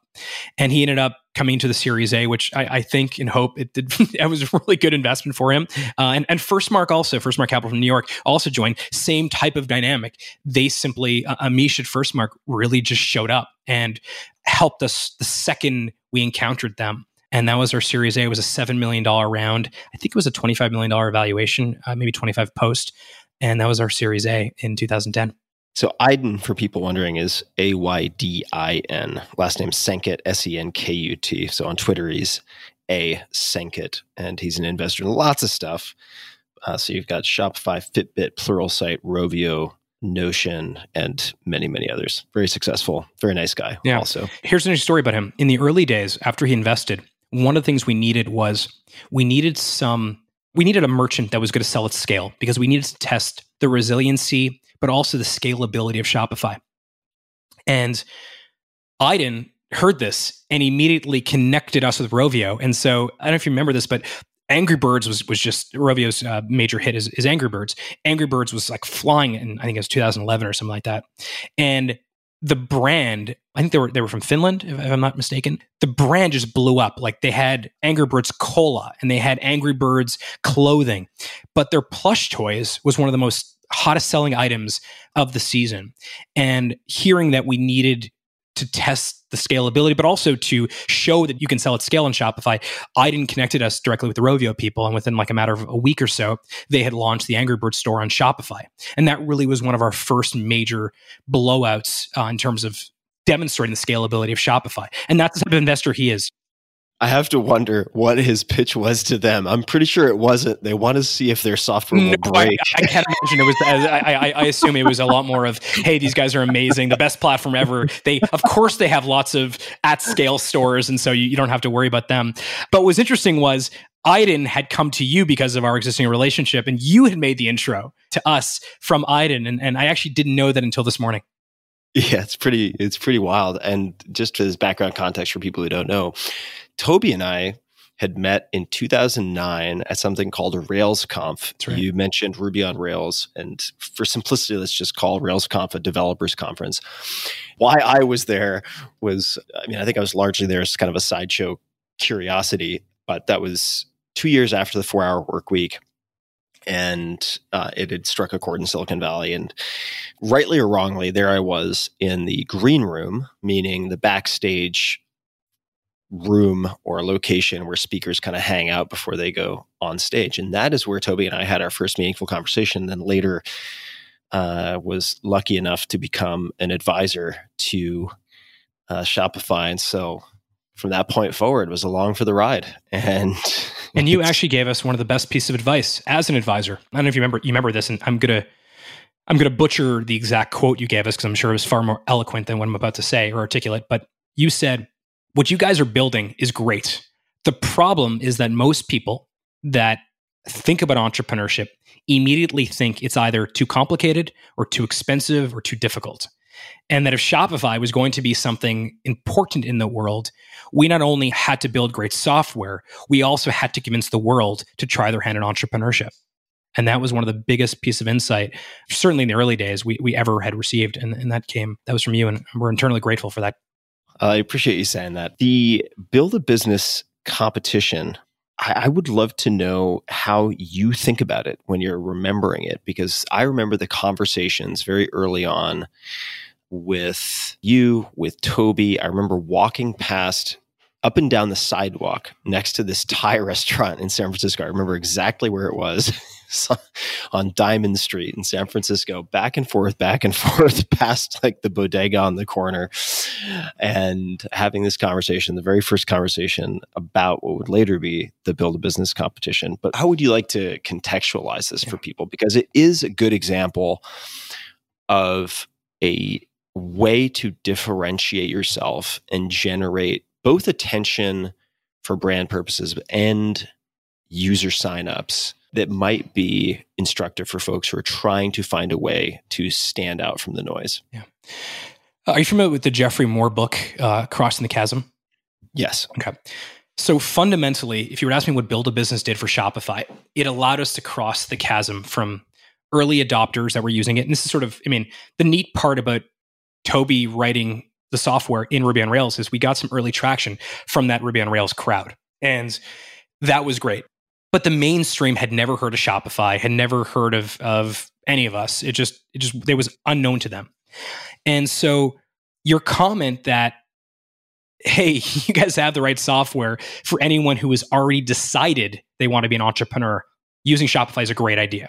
But what about people that have not yet made the decision? Because for 99.99% of the world, entrepreneurship is out of reach. If you don't know an entrepreneur, if you have never started a business yourself, it does feel intimidating. It does feel out of reach. And through this conversation, somehow we landed on this idea that what if we created a competition as a proverbial kick in the butt to convince folks to try entrepreneurship and use Shopify? And the store with the highest sales would win $10,000. And I distinctly remember you saying, yeah, that's bullshit. $10,000 is nothing. You got to give out $100,000, which was most certainly more money than we had in our accounts, certainly more money than any of us had in combined. Like you could have said a $1 billion and like it would have been the same thing to us. That's how much $100,000 was. But this idea that, and frankly, and I now realize how much foreshadowing that was in terms of the company that we are trying to become, which is the world's entrepreneurship company. We wanted Shopify to be more than a software company. We wanted to create a movement. We feel that the world is better with more entrepreneurs. How do we get more people to try their hand in entrepreneurship? And in the same way, one of the amazing marketing hacks that Nike did, and this is, they deserve all the credit in the world for this, is they convinced the world that anyone that has a body is an athlete or can be an athlete. That was completely different than the previous iteration of who wore those early iterations of Nike shoes, of running shoes. It was for people that, lived in Oregon and went to Oregon State and ran track and field. But they convinced the whole world that if you have a body, you are absolutely an athlete. And I think what we began to do through this Build a Business competition was try to convince people that if you have ambition. You can be an entrepreneur. And we did that by virtue of, frankly, bribing them to start a business by offering a $100,000 prize to the store that sold the most. And it was a very simple competition. You start up on day one. 6 months later, we evaluate who did the most sales, and they got a $100,000 check. And what was neat about it was we got a lot of attention. We were in the New York Times, and that was a really, really big deal for us at that time. I don't know the headline is offhand, but it was something like a startup creates their own startup competition. And it was a really meaningful thing for us. And the Build a Business competition ran for 5 years after that. And frankly, we're now actually thinking about what the new iteration of it is for next year. But it ran because it became such a big part of our story. And some of the greatest direct-to-consumer brands on the planet were created through Build a Business. And so it's a part of our story. It seems like it was just a campaign, but it was so much more than that. It defined us both internally and externally as a company that thinks differently about entrepreneurship. In retrospect, and also at the time, the sort of the logic behind pushing for the 100K is there's psychologically a very big difference between 5-figure, 6-figure, and 7-figure. And also, for those people who are thinking about how to differentiate themselves in business or otherwise, but let's just look at it in the context of entrepreneurship. If, let's just say, $50,000 puts you in the category of, I'm using that arbitrarily, but like $10,000 or $50,000 puts you in the category of business competition, and there are other business competitions that have done 60,000, 70,000. There is a day and night binary difference between that and being in the category of one, which is the largest X ever or the first Y ever. And sometimes it's really just an incremental difference, even though at the time it might seem overwhelming. You pretty quickly realize, right? It's kind of like the book I mentioned earlier, the draft number 4. Until you have a first draft, the whole thing seems overwhelming and unwieldy because there's nothing to refine. But as soon as, and I remember this, as soon as the sort of parameter as a draft became not could we, but what would it look like to have a $100,000 prize and this competition? Then you start to find ways to mitigate risk. You start to find ways to look at it as an expenditure over time. And you realize that it's certainly not going to be a $100,000 loss if it's a failure. And if you shoot high, I think it's Larry Page who's fond of saying this, something like this. But what a lot of people miss is that if you aim really high, it's very hard to fail completely. Yeah. Right. And then you guys did it, right? And you had the New York Times coverage, and you were extremely newsworthy, right? Because you were doing you had the biggest ambition, and you were also breaking ground as a first. Yeah, it was ballsy. But the thing that actually is super interesting is that we didn't necessarily realize at the time, you only have to pay it out at the end of the competition. So you don't actually need $100,000 when you get started. You just have to be able to acquire enough revenue over the period of 6 months to actually pay that out eventually. And that was sort of an interesting, right, like we don't actually need the money right now. Funny enough, there are certain states and certain Canadian provinces that require you to post a bond in the amount of the prize in advance. I think you and I have talked about competition law before, in advance of it. So like we actually couldn't necessarily offer it everywhere because of some, what they call sort of gaming law. But absolutely, it was bold, it was ballsy, it was an interesting thing that a small company was doing. And we had 1,300 contestants sign up for Build a Business in 2010. And the winner was a company called Dodo Case, which made the most beautiful iPad cases. And ended up, Obama was using one at the time, and he was photographed using his Dodo Case. And they also did some really cool stuff. Like they completely rejuvenated the book binding industry, which had been effectively shut down in San Francisco. And they brought these book binders together and started making iPad cases. But the neat part was, the big takeaway from year one was some of these businesses were growing so big that the $100,000, or frankly, any amount of money, unless it was something absurd, was not going to be enough of an incentive. And so as you recall, on year 2, we changed the pricing to be once in a lifetime opportunities, to be things that basically money can't buy. And a lot of that was connecting the winners with some of the most interesting people in the world who were incredibly generous with their time and wanted to kind of help out. And we brought on people like Seth Godin, and we brought on people like Gary Vee, and we brought on people like Richard Branson and Tony Robbins and Marie Forleo and Debbie Sterling and Tina Eisenberg. And we brought these incredible mentors aboard. And instead of giving out $100,000, we said, hey, the winner's going to spend a week with us and a bunch of really interesting people on Richard Branson's private island in Necker in the BVIs. And I think the last year we did it, we had over 10,000 contestants. And we've actually since then have done a Build a Bigger Business competition, which is $1 million businesses who can actually grow the fastest, 10x, 20x. And one of the winners of the last one was Gymshark, who as of last week is now $1 billion brand. Now, these businesses may have started regardless and despite Build a Business competition, right? I mean, Ben from Gymshark probably would have started no matter what. But what the competition fundamentally did was it provided this catalyst to get started right now. And that is why I think it was such a powerful initiative and movement for Shopify. And we are forever grateful to you, Tim, for really bringing us that, because our trajectory has been forever changed because of Build a Business. It's been so much fun and such a pleasure. I'd love to talk about the future of retail. And, I'll tell you something I don't think you know, which maybe you do. I don't think so, though, because we haven't talked about it, is that I remember when Shopify went public and spending time there in New York on Wall Street and hanging out with you and everyone's families and so on. And then not too long after the IPO, realizing that it was a life-changing sum of money for me at the time, having not lost any confidence whatsoever in you guys as a team or a product, but I took my stake off the table. And it's always been this huge source of guilt and shame for me.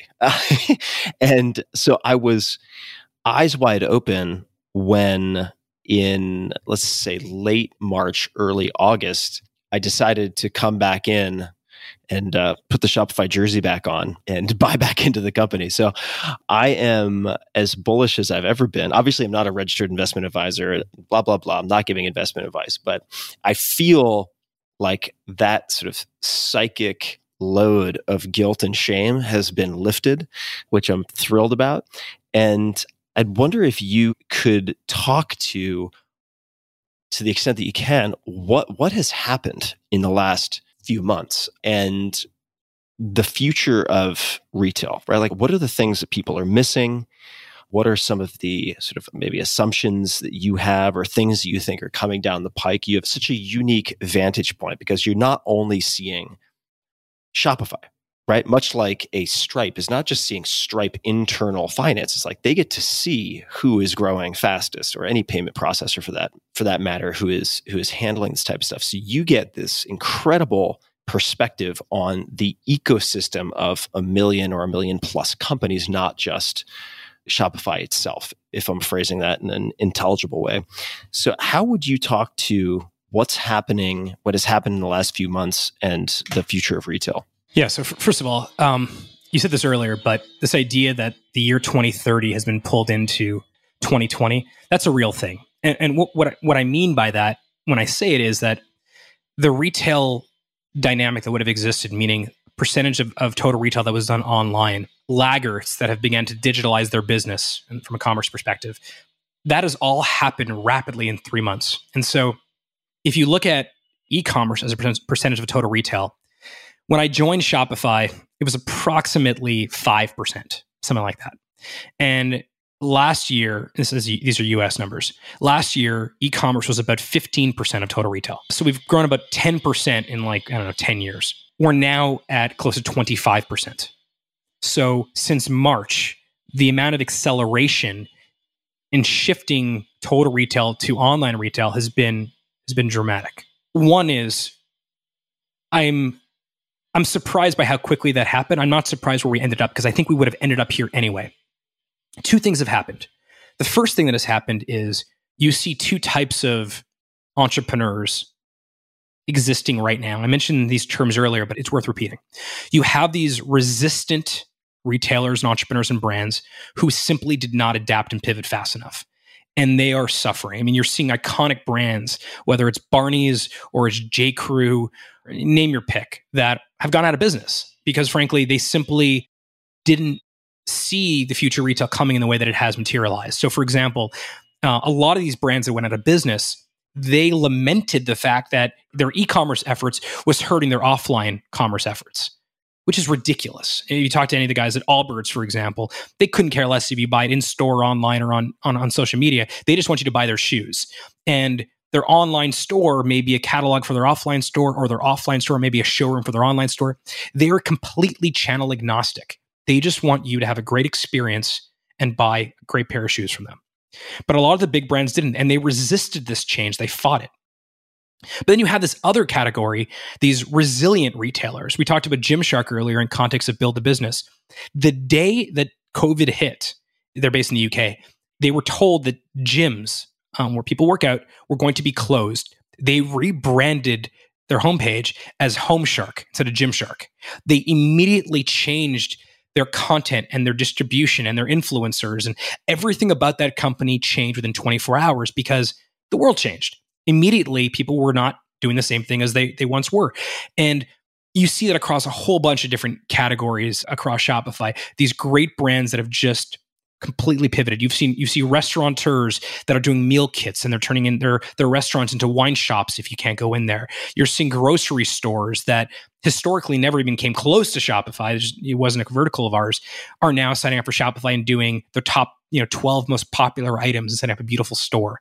Chipotle has a store on Shopify right now where they're connecting Chipotle consumers with the farmers who are their suppliers. They're basically creating a Chipotle farmers market for consumers on Shopify. So on both sides of the coin, you see totally different stories. And I want to focus on the resilient side because frankly, that's the real story here.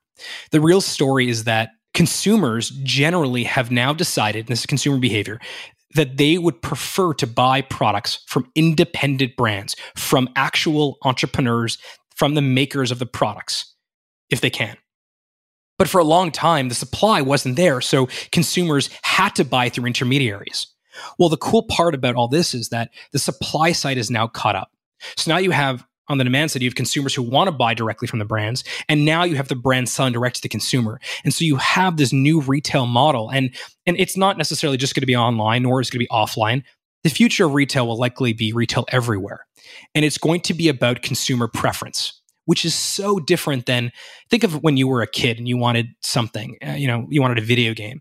You would be forced to line up on a Saturday morning at some, GameStop in the mall at 9 o'clock in the morning, and the doors open, you ran in to grab the video game, and then you left. That's how it worked. The retailers have historically always dictated to the consumer how, when to purchase. And what's happened now is consumers are saying, no, I want to purchase in the way that is most convenient for me.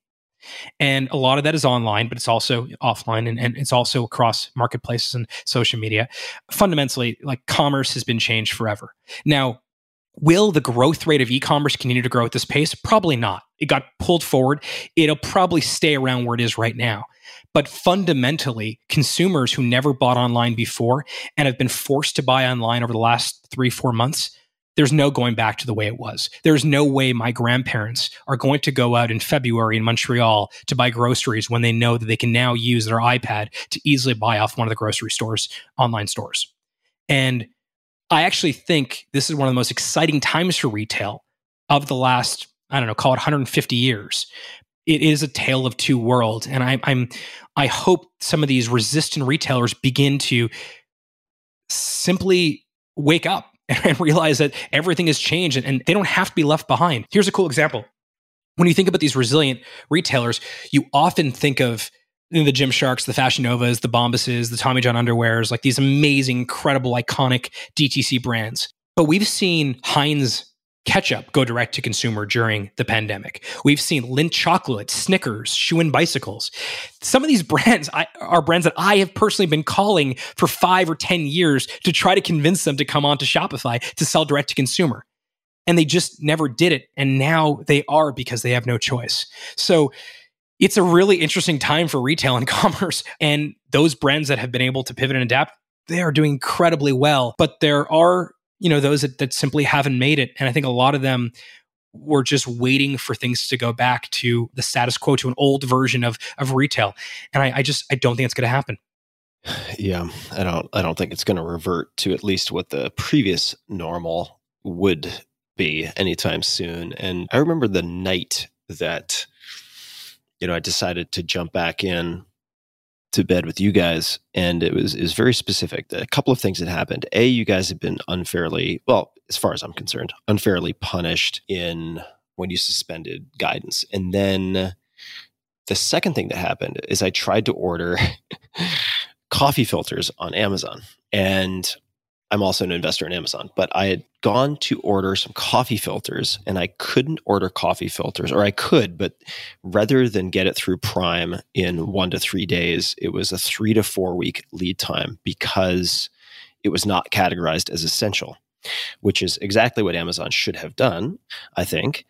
But I thought about it not from the perspective of customer inconvenience. I thought about it from the perspective of cash flow and survivability from the perspective of the person who's selling those coffee filters, yes, right? Totally. You had mentioned renting customers.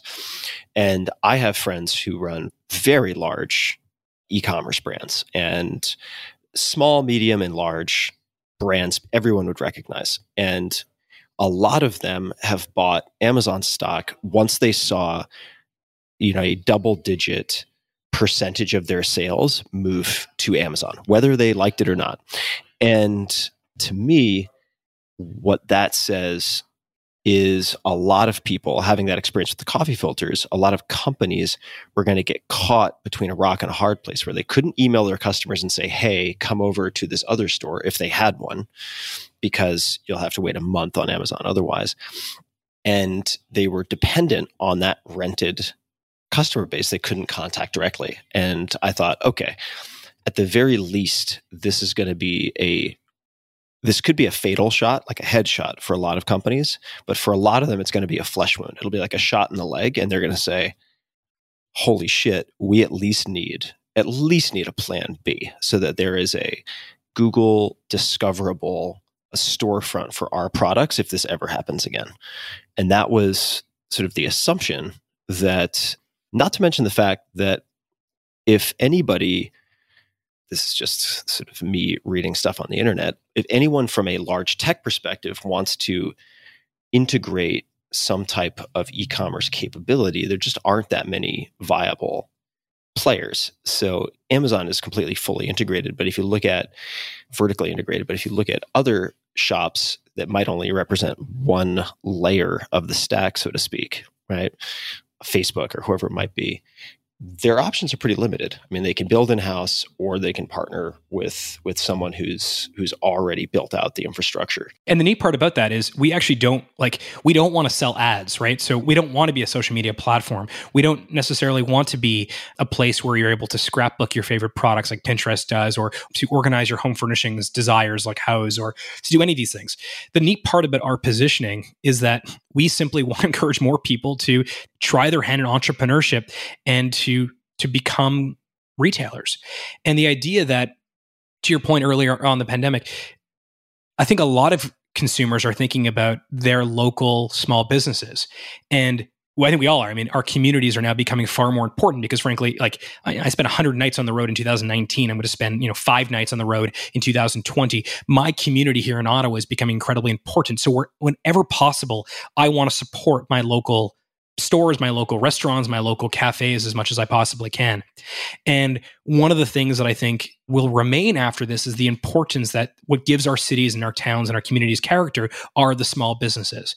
But in order for the small business to survive, in some cases, they have razor sharp margins. In other cases, they have larger margins. But we want, as consumers, to make sure that our money that we're buying, the money that we're using to buy stuff with, is going to the people that actually are behind those companies. That in order for retail and commerce to thrive long term, it needs to be in the hands of the many, not the few, which is why we talk about this idea of like Shopify wants to arm the rebels. We want anyone that has some idea, some passion, some vision to build something, to be able to do so and to own their business themselves as opposed to renting their business from somebody else. And actually, I think one of the great things that will come out of this is this consumer trend to support independent business as much as possible. I don't think that's going away after this. Yeah, if it's easy, right? Yeah. If it's easy. And that's a super key component of all this. Let me ask you about mentors, and actually mentors in a different capacity than we've been referring to them, and that is coaches. So it seems like, and this is something I wasn't aware of, but that you have coaches internal at Shopify available to folks. The story I read talks about Cody Fauser, I guess it is. Mm-hmm. Is that correct? And his experience with coaching. But how do you use coaches, and how are coaches used at Shopify? Yeah, so Cody was our original CTO and one of the first guys of the company, and certainly someone who's been a big part of the Shopify origin story. At a particular point, he was running engineering and he realized that his team was getting bigger and bigger, and he didn't necessarily have all the tools he needed to be the right leader. But in this sort of theme, in this sort of lens of we always requalify for our jobs every year if we want to keep our jobs. Cody, I apologize to interrupt, but since this has come up a couple of times, what does it mean to requalify for a job? You're getting effectively hired each year anew. I mean, what is it? And is that metaphorical? It's more of a loose philosophical guidance, or is there actually a process for evaluating whether you qualify or don't qualify? What does that mean? We think it's a very valuable personal growth sort of philosophy, that this idea, and I can't speak for everyone, but I certainly speak for myself, and I know Toby feels the same way in his role. Every single year, I still have to be the best possible chief operating officer for Shopify. And if I'm not, that means that someone else should take my role. And the reason that's important is because the pace that Shopify is growing at, and has been growing every single year since I joined it, certainly, I have to keep up with it, but I also have to keep outpacing it. And so there's a lot in that. I mean, Shopify, again, went from being an e-commerce provider for small businesses to being a retail operating system. We have a $1 billion capital business. We have a fulfillment business now. We're cross-platform. We're publicly traded. And so it's a really, really wonderful model of which to gauge whether or not you are growing at the pace. Because if you say, well, are you growing every year? Most people say, yes, I'm growing. I'm learning new skills every single year. But if I use the lens that if the greatest chief operating officer in the world walked in to see the board of Shopify and said, hey, I want to be your COO, I need to know that I am still the right choice. And this idea of requalifying for your job from a philosophical perspective has just been incredibly valuable, because it means that if I grow at the same pace of Shopify, I still may not necessarily be the right person for next year. So I have to almost outpace Shopify's growth, which puts the onus on me and all of our leaders to grow at this incredible rate. And whether you call it requalification or you call it, disproportionate personal growth, that is something that is baked into the culture of Shopify, unequivocally. And it's actually made for a really interesting environment to be at, because you have people who so badly want to keep growing, and Shopify makes it difficult to keep up because it grows so fast on its own as its own entity. But that requalification thing I find is an important, for me in my own career, has been incredibly valuable in using as a bit of a litmus for my own path. I interrupted you. You were talking about Cody. So I want to take us back to Cody. And it seems like coaches are one of the tools in the toolkit for staying ahead or front running. Yeah, right. Well, coaching is not anything new. I mean, a lot of leaders have coaches, but Cody kind of discovered this idea of a coach, and then he introduced Toby and I to it, and we really started getting a lot of value from it. And at a certain point, it became clear that we wanted to have these coaches around more often. So we ended up hiring our first coach. His name was Cam, and bringing him on full time, and he really helped coach the exec team at Shopify. And then very quickly. Explain, sorry, I'm going to keep interrupting. Sure, I apologize. Please, go ahead. It's my job. What is this coach doing? Because coach is kind of like teacher, right? There are 1,000,001 different ways to be a teacher, a bad teacher, a mediocre teacher, a good teacher, or a great teacher. And then there are different subjects. What did this coach do with you guys? What you're saying is correct, which is that not every coach is the same. And frankly, one of the problems with coaches in general is that nomenclature, that it doesn't take very much to call yourself a coach. There is no medical school for coaching. I mean, you can take a program or get a certificate, but generally, not all coaches are going to be the right fit, the right match, they're not all going to be of great value. In fact, I had initially seen a coach I just didn't connect with. He was a very smart person. I just didn't connect with him. But for Cody in particular, he needed a way to scale his ability to manage a team at scale. And so his coach actually happened to be someone who ran a very large engineering team at IBM. And that was specifically the thing he wanted to acquire. For me, I'd spent my entire life, as we've been talking about, as an entrepreneur doing everything myself. And I had a real tough time transitioning from being this entrepreneur, getting deeply into the weeds, doing everything myself, to being really good at hiring and onboarding and managing people, in many cases that are much smarter, faster, more experienced than I was. And so one of the things that we had figured out was, if we were to bring coaches into the company full time, it would allow us to provide the coach with a far more context for what is the coaching curriculum or the coaching journey that we all want to go on. That if we only see these coaches 1 hour every 2 weeks, and they don't deeply understand the Shopify culture, the Shopify company, the people involved, it would put them at a disadvantage for actually helping us achieve this development that we were looking for. And so we ended up just hiring this one particular coach, Cam, full-time, and he was coaching a few of us. And the epiphany there, I suppose, was that by having him much closer to the business as opposed to on the periphery, we immediately got far better advice and we were able to grow faster. And that eventually led to us saying, hey, what if we actually created a team of coaches at Shopify so that anyone who wants to or frankly needs to have a coach can do so. And the onus isn't necessarily on them to find a coach. We'll have a group of coach. They can sort of interview a few of these coaches that we have on staff, but that they work full-time at Shopify. And I don't know, 8 years later, I think we have over a dozen coaches on staff at Shopify full-time. Everyone has their own coaching curriculum. Everyone has their own version of progress and development with their coach. But by bringing them into the company, it allows them to have a much richer understanding of the type of place Shopify is and the type of development that is required. And it's been amazing. And to this day, I still see, I have a new coach now. Her name is Deb. And it's been an amazing journey for me. And in fact, I kind of can't understand. I mean, I talk to a lot of peers who are running companies like Shopify, and coaching, as much as I think it's just obvious that why wouldn't you have a coach, it's not something that is universally accepted. And I'm not really sure why. I think it harkens back to the quality assurance and the difficulty of vetting in part. So let's talk about just to give people who aren't going to be able to hire full-time, because there are a lot of companies or people who won't be able to do that, but they're maybe interested in trying coaching. What happens in that hour every 2 weeks? And it could be just personal examples, but any specifics would be super helpful, right? Yeah. Like what actually happens? Is there like a scorecard? Is there communication in between? What does it look like? And I'm most interested in what it looked like before you hired them. I understand the reasons for hiring them, but at some point you guys thought to yourselves, this is so valuable, it could be even better. Let's hire them. So they were already demonstrating value. What did the format, or what might the format look like? One thing that the coaches that I have seen have, one of the things that they have done, which I found very valuable, is they use a metaphor. So for me, this is, I'll just tell you what the metaphor is because I think it's valuable for the listeners. My metaphor was, I wanted to develop from a Mossad commander who's always doing everything all the time and kind of a jack of all trades into more of a sensei, whereby I can work with really, really talented people. I can explain to them what destination they need to get to. But in terms of the journey to get there, I can rely on them. I can trust but verify. I can provide them with some breadcrumbs to make sure they're going in the right direction, but that inevitably they will get there on their own. And that may seem like an easy transition to make. It was almost impossible for me.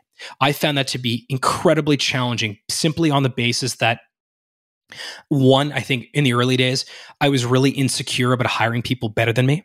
I thought that if they were better than me, what role was I going to play, which was completely ridiculous. And now I see that. And so I had to work on some of that, some sort of personal issues.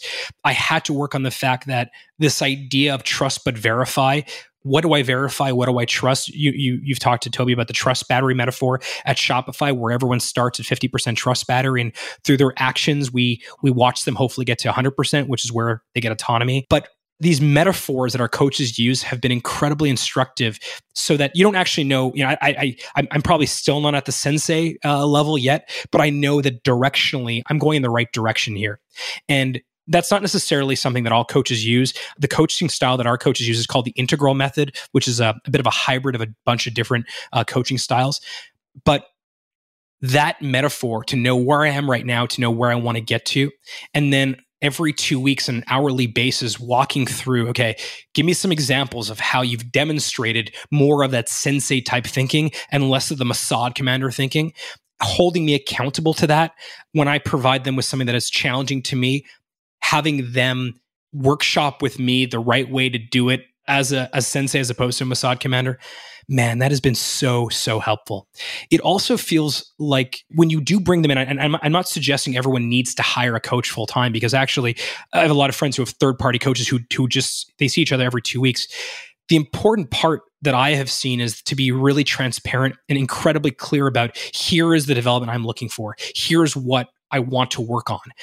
If you just go in with, I want to get better, I want to grow, is that a personal thing? Do you want to get better in terms of leading? Do you want to get better in terms of your craft? I find the ambiguity that most people bring into coaching is not helpful at all. And if you were clear about, here's what I want to work on, here's what I suck at, and please, call me out on my bullshit with this stuff, or hold me accountable to these things. That, I think, is where you get the most successful dynamic with coaches. And frankly, you may outgrow your coach. Every couple of years, it may be time to get a new coach who has a different skill set. But I have to say, if I had to distill down one of the things that has allowed me to get to where I am at this point with my career, and certainly helped me lead Shopify, coaching is up there in the top 3 or 4 things that I've done. What else would be up there? Any others come to mind that are in the sort of 80-20 distillation of things that have really moved the needle? Yeah. Any other items come to mind? This is maybe a personal thing, but even as a kid, I always had anxiety. I never had a term for it. I never understood exactly what it was. I just knew that I had this thing. And I knew it was anxiety because I was always thinking about what's next, the future, as opposed to what people often talk about, a depressive state, which is looking backwards. I was always looking forward. And I had experimented with some mindfulness practices and some meditation in the past. But because I was anxious, in general, I was anxious about meditating, meaning I was always looking for some sort of quick fix. That if after 10 minutes of meditating, I didn't find enlightenment, I thought it was broken. I thought it wasn't working for me. And which sounds absolutely ridiculous, right? Of course. But meditation has also been something that I have committed to over the last, probably since 2014. So going on 6 years now, every single morning, it's either a 10 or 15 minute sit, depending on how much time I have. And it has made me, I'm by no means, as you can hear from the tone of my voice, I'm by no means laid back or a chill kind of person, quote unquote, but it has made me more thoughtful about how I want to expend my energy. And it has allowed me to focus on the things that are most important, both on my personal life, but also with our business.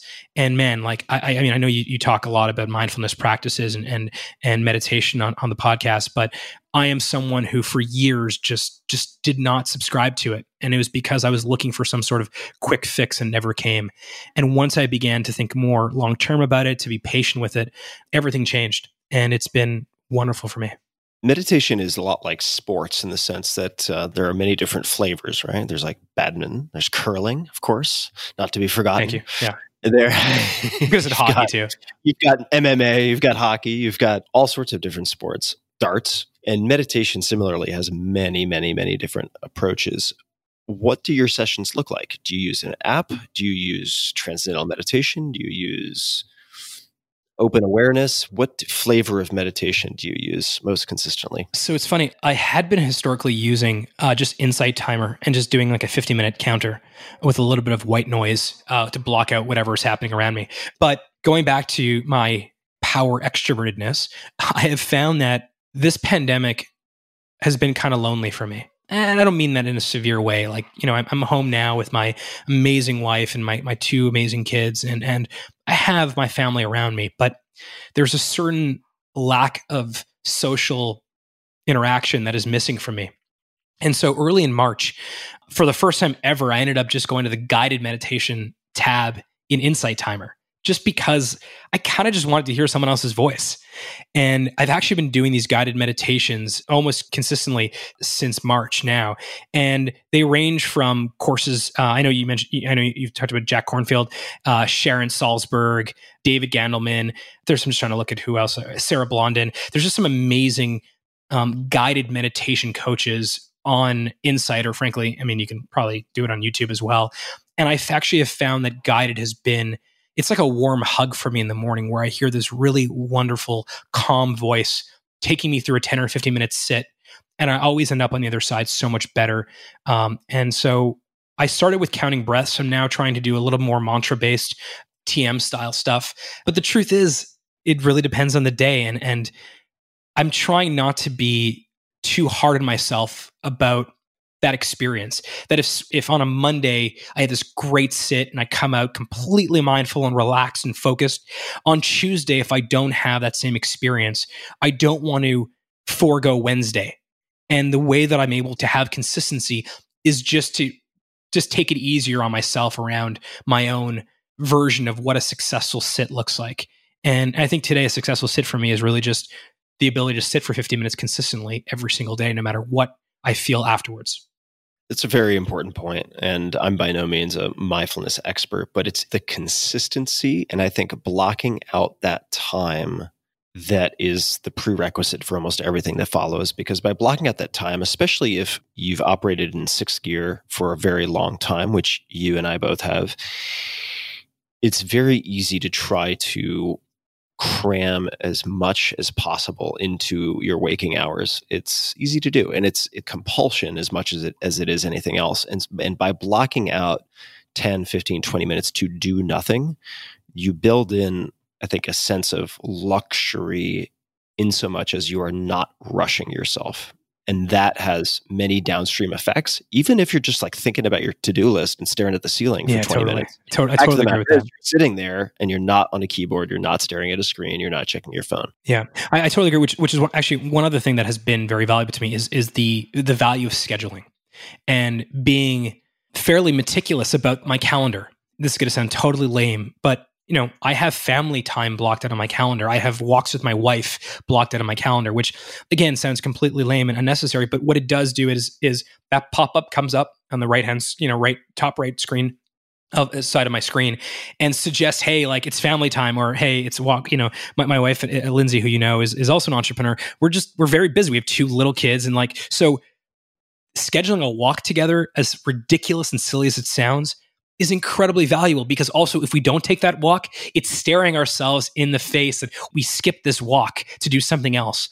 So the question is, was the thing we skipped that walk for as valuable as the walk would have been? And the answer is most times no, they're not. So actually being meticulous with our calendars and our schedules, especially with 2 entrepreneurs in the house and 2 younger kids, that has been amazingly valuable to us.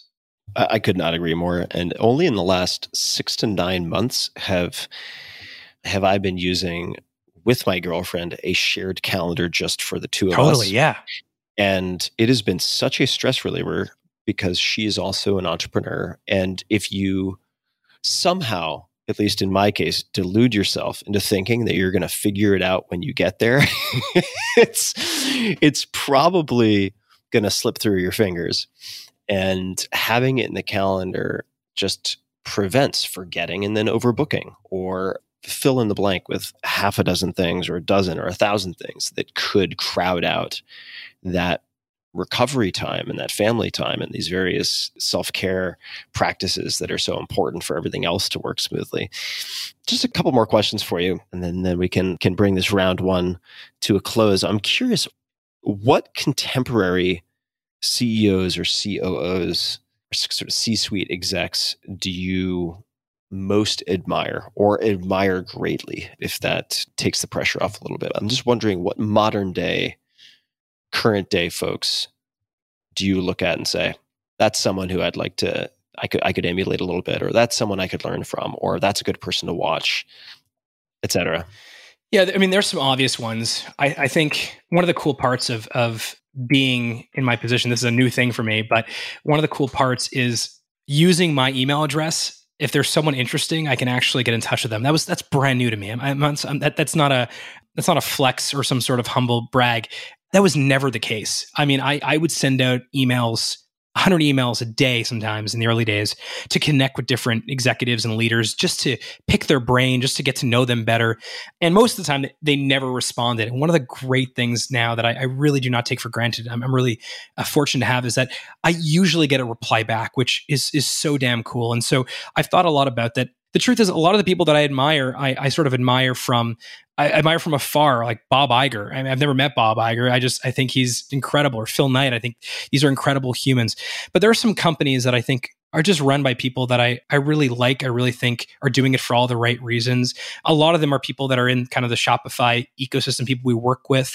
You know, obviously we're quite close to the folks at Stripe. You mentioned them earlier, Patrick and John. I mean, they're absolutely driven to do incredible things, but also build an incredible company. I think Ben at Pinterest is doing an amazing job as well in that way. A lot of the people that I really look up to, though, are not necessarily in tech per se. It's people that I just think, you know, one of the people that I really like is a mutual friend. I love talking to Chase Jarvis. I know Chase is a good friend of yours as well. Every time I talk to Chase, I learn something completely new. Or Damon John, who I know is also a mutual friend. Damon built Fubu. He didn't build a tech company, but every time I talk to him about something unique and different, he tells me a story, an anecdote about how he got his shirt on LL Cool J for a music video. And it just, from these, what seems like random stories and anecdotes, I'm able to find such great value and such great motivation to think about things in a completely different way. But is there someone in particular that I'm trying to emulate entirely? Not really. I'm trying to, before I had Bailey, our 4-year-old daughter, I wanted to talk to people that I really felt were great dads and great parents, or someone who was a great spouse before I got married.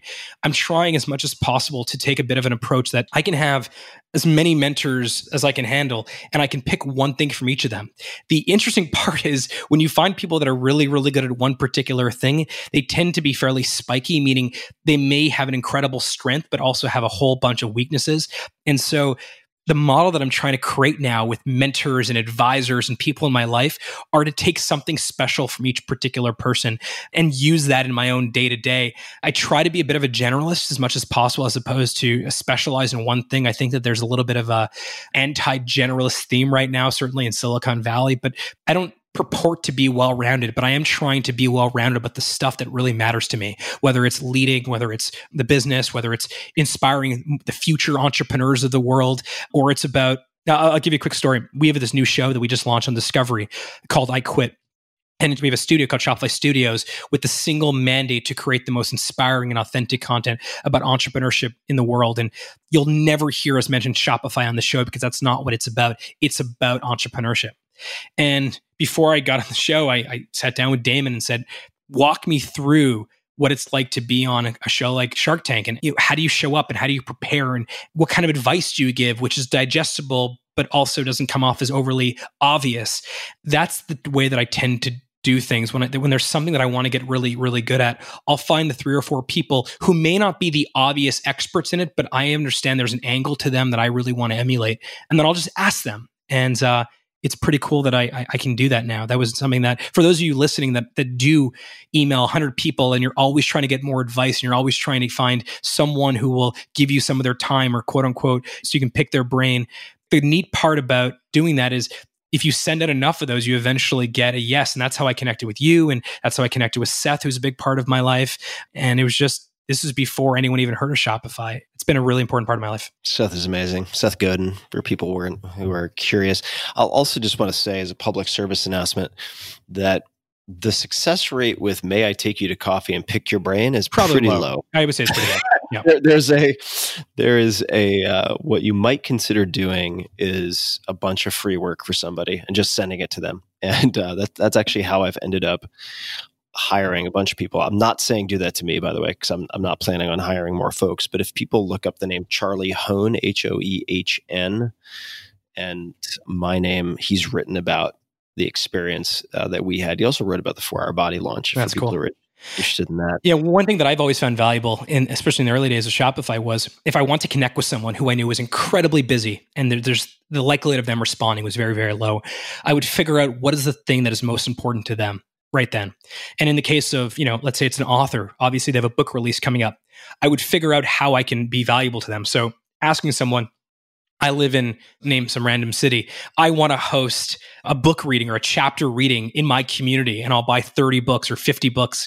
Even if it's not 3,000 books, I find that if you can add some value to something that is so damn important to them right then and there, and with social media, it's easy to figure out who cares about what at what time. Man, is that an effective way to spend some time. Yeah, totally. And there's a book called The Third Door I would recommend people check out as well, which has some very funny stories and very effective advice in it, which is about taking the path less traveled when it comes to contacts of that type. Harley, let me ask you, because we're talking about these various leaders, are there any biographies that I don't know if you read biographies, but are there any biographies that you've read and found particularly impactful or influential? Yeah. I'm not sure it's a biography, but one of the best books I've read, I read it a couple of years ago, is Shoe Dog. I'm not sure have you read Shoe Dog? I have it sitting. I was sent a copy, a hardcover. I like using Kindle because I take notes a lot or highlights, but I have not read it yet. It's been recommended many times. It is awesome. It's awesome for anyone who's building a company, anyone who's an entrepreneur, or frankly, anyone who's just interested in the idea of ambition. One of the reasons that I have fallen in love with entrepreneurship, and one of the reasons that I've dedicated my life to creating more entrepreneurs with Shopify as the vehicle to do so, is because I'm fascinated with ambition. I'm fascinated with how people find ambition, keep ambition, increase ambition, and unfortunately sometimes lose ambition. And the story of Shoe Dog and how Phil Knight was so determined, I think it's such an amazing story. And the cool part about it is, I think because Phil is where he is right now and has really nothing to prove to anyone anymore, he was able to be incredibly candid. One of the problems I find, particularly about autobiographies, is that you end up seeing sort of the highlight reel of people's lives, especially people that are not sort of at the end of their life or close to the end of their life, where they feel like they still have to flex a little bit. They still have to kind of show off about how great they are. What I loved about Shoe Dog is there's this incredible modesty and humbleness about the story, which is this was not pretty. And there were like 12 different opportunities for this whole Nike thing to fall apart. And he goes into the details and tells the stories that, I don't know, I found it to be so fascinating. It's a great book. And you can get through it in like 5 days if you're interested in it, because it's just, you can't put it down. But that's probably the best one that have read recently on that topic.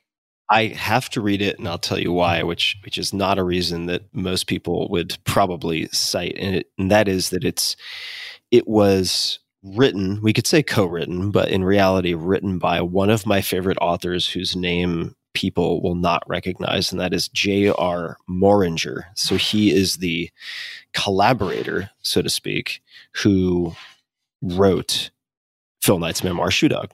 And for people who want to look him up, you can find him on Wikipedia, J.R. Moringer, Moehringer, John Joseph, J.R. Moringer.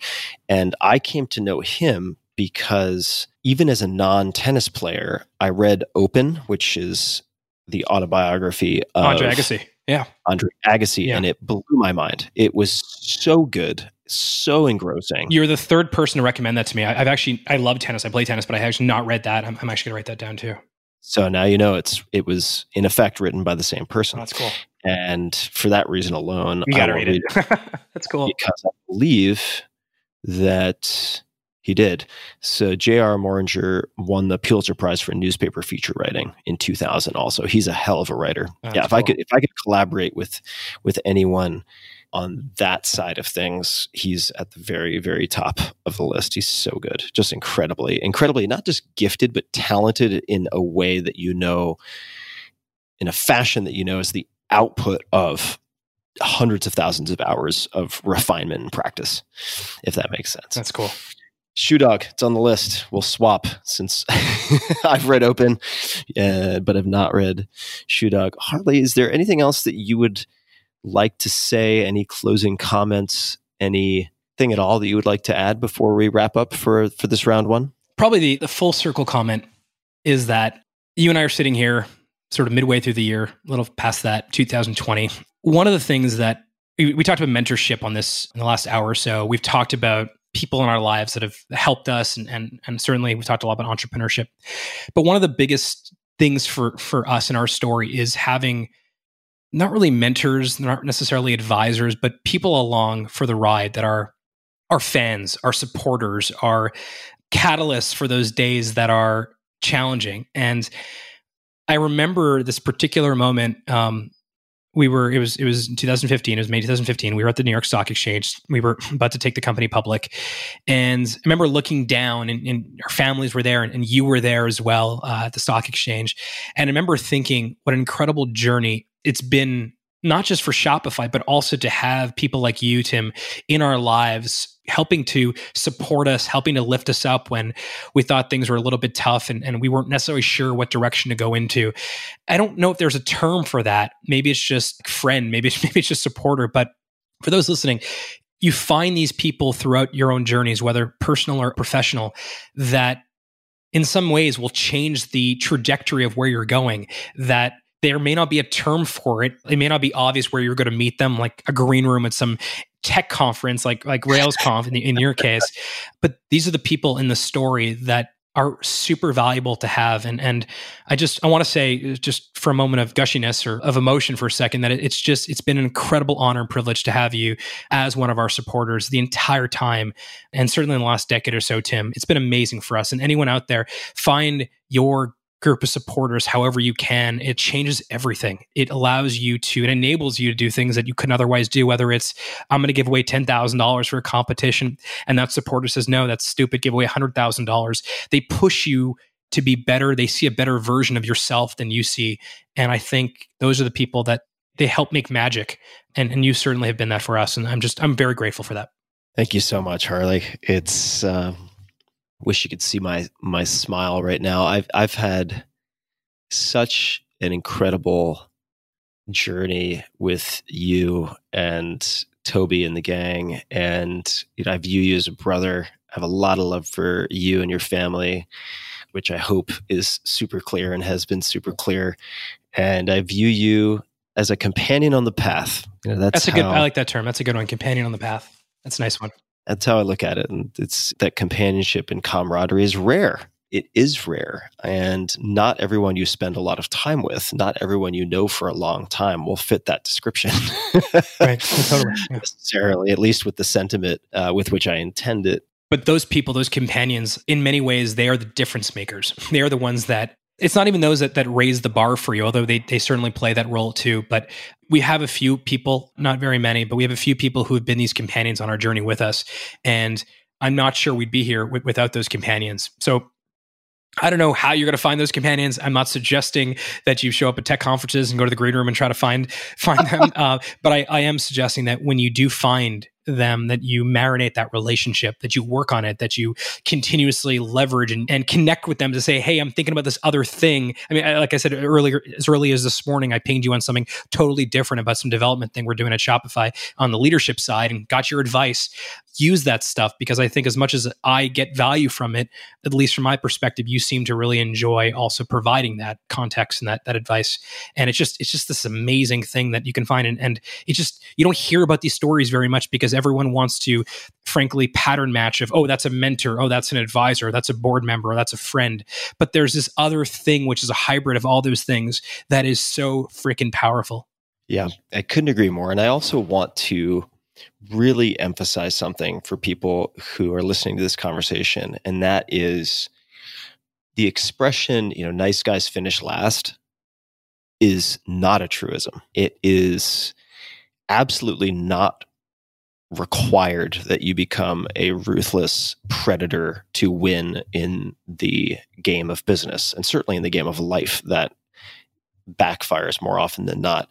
And I really view you, Toby, and others as exemplars of the opposite, which is leading with a kindness. And of course, you're going to be effective competitors. I'm not trying to imply that you're going to let people steamroll you in any capacity, because you guys are very good at short and long-term planning. But what really sticks out to me that may not be obvious from the conversation is that you guys are incredibly generous in spirit. So you have helped many, many, many, many, many people. You've reached out and offered to help many, many, many, many people without any expectation of a payback, without any tit for tat expectation. Does that make sense? Totally. It does. And actually, because we are playing the long game, we want Shopify to be a 100-year company. And we ourselves want to be doing this for a very, very long time. And if you use a lens of a very long-term perspective, whether it's 100 years or 50 years, you begin to reinterpret and reevaluate how you engage with people. You begin to think about things in totally different terms. Even if I'm not going to get an immediate ROI next year, who cares? If I can help someone now who eventually may or may not want to help me back later on, that's good enough. But I absolutely agree with you. This connotation or this idea that you have to dog eat dog is the way to win. I don't think that's the case. In fact, I would actually say entrepreneurship is the opposite of that. The cool part about entrepreneurship is the more entrepreneurs that you help, the more people that want to help you, it creates this incredible virtuous cycle. And that's where things get really, really, I mean, that's the flywheel. That's where stuff gets really good. Yeah, absolutely. And people can check out Finite and Infinite Games by Kars as also a good meditation on a lot of this stuff.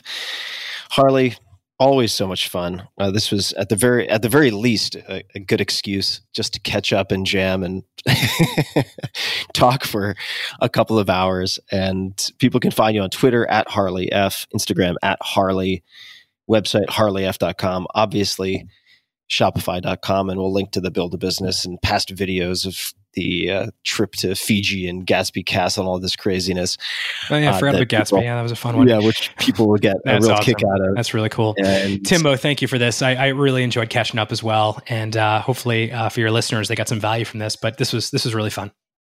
Absolutely, and I hope we are hanging out 50 years hence. I'll keep eating my veggies and fasting on occasion to try to keep me standing for that long. But it's really fun to have companions on the path.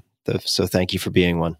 Thanks, Tim. And to everybody listening, we will have show notes. As always, links to everything that we have discussed at tim.blog/podcast. Just search Harley and it will pop right up. And until next time, thank you for listening.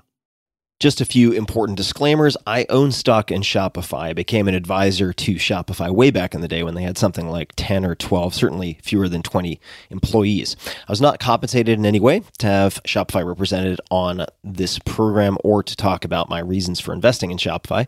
Of course, I am a big fan. I may benefit financially if Shopify stock goes up in value, but I'm not an investment advisor. All opinions are mine alone. There are risks involved in placing an investment in any company. None of the information presented today is intended to form the basis of any offer or recommendation or have any regard to the investment objectives, financial situation, or needs of any specific person. I think that pretty much covers it. So you got it. All right. Thanks for listening, folks.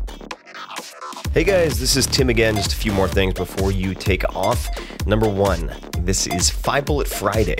Do you want to get a short email from me? Would you enjoy getting a short email from me every Friday that provides a little morsel of fun before the weekend? And 5 Bullet Friday is a very short email where I share the coolest things I've found or that I've been pondering over the week. That could include favorite new albums that I've discovered. It could include gizmos and gadgets and all sorts of weird shit that I've somehow dug up in the world of the esoteric as I do. It could include favorite articles that I've read and that I've shared with my close friends, for instance. And it's very short. It's just a little tiny bite of goodness before you head off for the weekend. So if you want to receive that, check it out. Just go to 4hourworkweek.com. That's 4hourworkweek.com, all spelled out, and just drop in your email and you will get the very next one. And if you sign up, I hope you enjoy it. This episode is brought to you by ExpressVPN. What is VPN? Virtual Private Network. It's an app that you run on your computer or your mobile device. It secures your internet connection, hides your public IP address, and lets you bypass regional restrictions on content. And I actually asked my followers on Twitter, 1.5 or 1.6 million of you, for VPN recommendations, your favorites. Many wrote back that ExpressVPN was their favorite, including a number of people who've been on this podcast. So I gave it a shot, and it is ridiculously fast. To the extent that I thought I didn't have it on. To give you an idea, ExpressVPN is consistently rated the fastest VPN service on the market. It's incredibly easy to use, and it's 1, 2, 3. Just download the app, tap one button, and you're connected to a secure VPN server. And I recommend checking out the website just to see the sign-up flow. They make it really smooth, very easy to sign up. And if you're an entrepreneur or do any web-based front-end development or design, rather, it's worth checking out for that alone. So ExpressVPN, What are we talking about here? ExpressVPN is great for when you need to get work done while you're on some sketchy Wi-Fi network, for instance, and I've had a number of hacker friends of mine show me how easy it is to snoop on public Wi-Fi just by downloading simple apps. You do not need a computer science background to do that, which scares the hell out of me. So, if you don't want to be a victim of that, you can use ExpressVPN. Or if you're traveling and need to access something that's only available in another country, well, lickety-split, ExpressVPN has you covered. ExpressVPN is useful not only for entrepreneurs and remote workers and travelers like yours truly, but really for anyone who wants protection from being snooped on or having their personal data stolen. You just use the internet like you normally would, but with ExpressVPN encrypting all of your network traffic to safeguard your data. So check it out. Visit my special link at expressvpn.com/Tim, and you'll get an extra 3 months of ExpressVPN protection for free. That's expressvpn.com/Tim to claim your special deal. Visit expressvpn.com/Tim. This episode is brought to you by Element. That's spelled LMNT. What is Element? It's a delicious, sugar-free electrolyte drink mix. I've stocked up on boxes and boxes of this stuff. I have an entire shelf in my garage full of these boxes, and I usually use 1 to 2 per day. Element is formulated to help anyone with their electrolyte needs and is perfectly suited to folks following a keto, low-carb, or paleo diet. If you've ever struggled to feel good on these diets, it's most likely because even if you're consciously consuming some electrolytes, you may not be getting enough. Electrolytes play a key role in relieving hunger, cramps, headaches, tiredness, dizziness. This is where Element can really help. And now, with the winter months ahead of us, it's important to know that sweat evaporates much more quickly in cold, dry weather, misleading our bodies into thinking that we aren't losing fluids and electrolytes. As a result, our thirst response can decrease up to 40%. This response means that our kidneys don't receive the signals they need from hormones to conserve water, instead causing our urine production to increase. Electrolytes are crucial to supporting antidiuretic hormone, ADH, also known as vasopressin, VASO. This hormone helps us to get through the night with the fewest number of bathroom breaks, improving sleep quality. Going to sleep dehydrated is a recipe for poor sleep quality. To make it easier for you guys to stay hydrated in the winter, Element has developed a versatile new flavor, chocolate salt. Chocolate salt can be enjoyed cool, like Element's other tasty flavors. Citrus salt is probably my favorite, but it's especially delicious when served hot, whether with water or even milk, just like you would with a cup of hot cocoa or tea. I like adding it to my coffee in the morning, so I'd have a small amount of cream, could be coconut cream, could be some other type of cream, coffee, and then I'll add in the Element, usually to at least 16 to 20 ounces of coffee. So that's a good amount that I can kind of sip on throughout the morning. Sugar, artificial ingredients, coloring, all that nonsense are unhealthy and unneeded. There's none of that stuff in Element. Who uses Element? Here are just a few. 3 Navy SEAL teams, as prescribed by their Master Chief. Marine units, FBI sniper teams, at least 5 NFL teams have subscriptions, as well as many NBA players and coaches. Element is the executive hydration partner of Team USA weightlifting, and the list goes on and on. So try it totally risk-free. If you don't love it, Element will give you your money back, no questions asked. They have extremely low return rates. I checked on this as I was doing due diligence for these guys long ago. Element came up with a very special offer for you, my dear listeners. They've created Tim's Club. Simply go to drinkelement.com/Tim. That's drinklmnt.com/Tim. Select subscribe and save and use promo code Tim's Club to get the 30-count box of Element for only $36. This will be valid for the lifetime of the subscription, and you can pause it anytime. Again, that's drinklmnt.com/Tim for this exclusive offer using promo code Tim's Club. One more time, drinkelement.com/Tim and promo code Tim's Club. Check it out.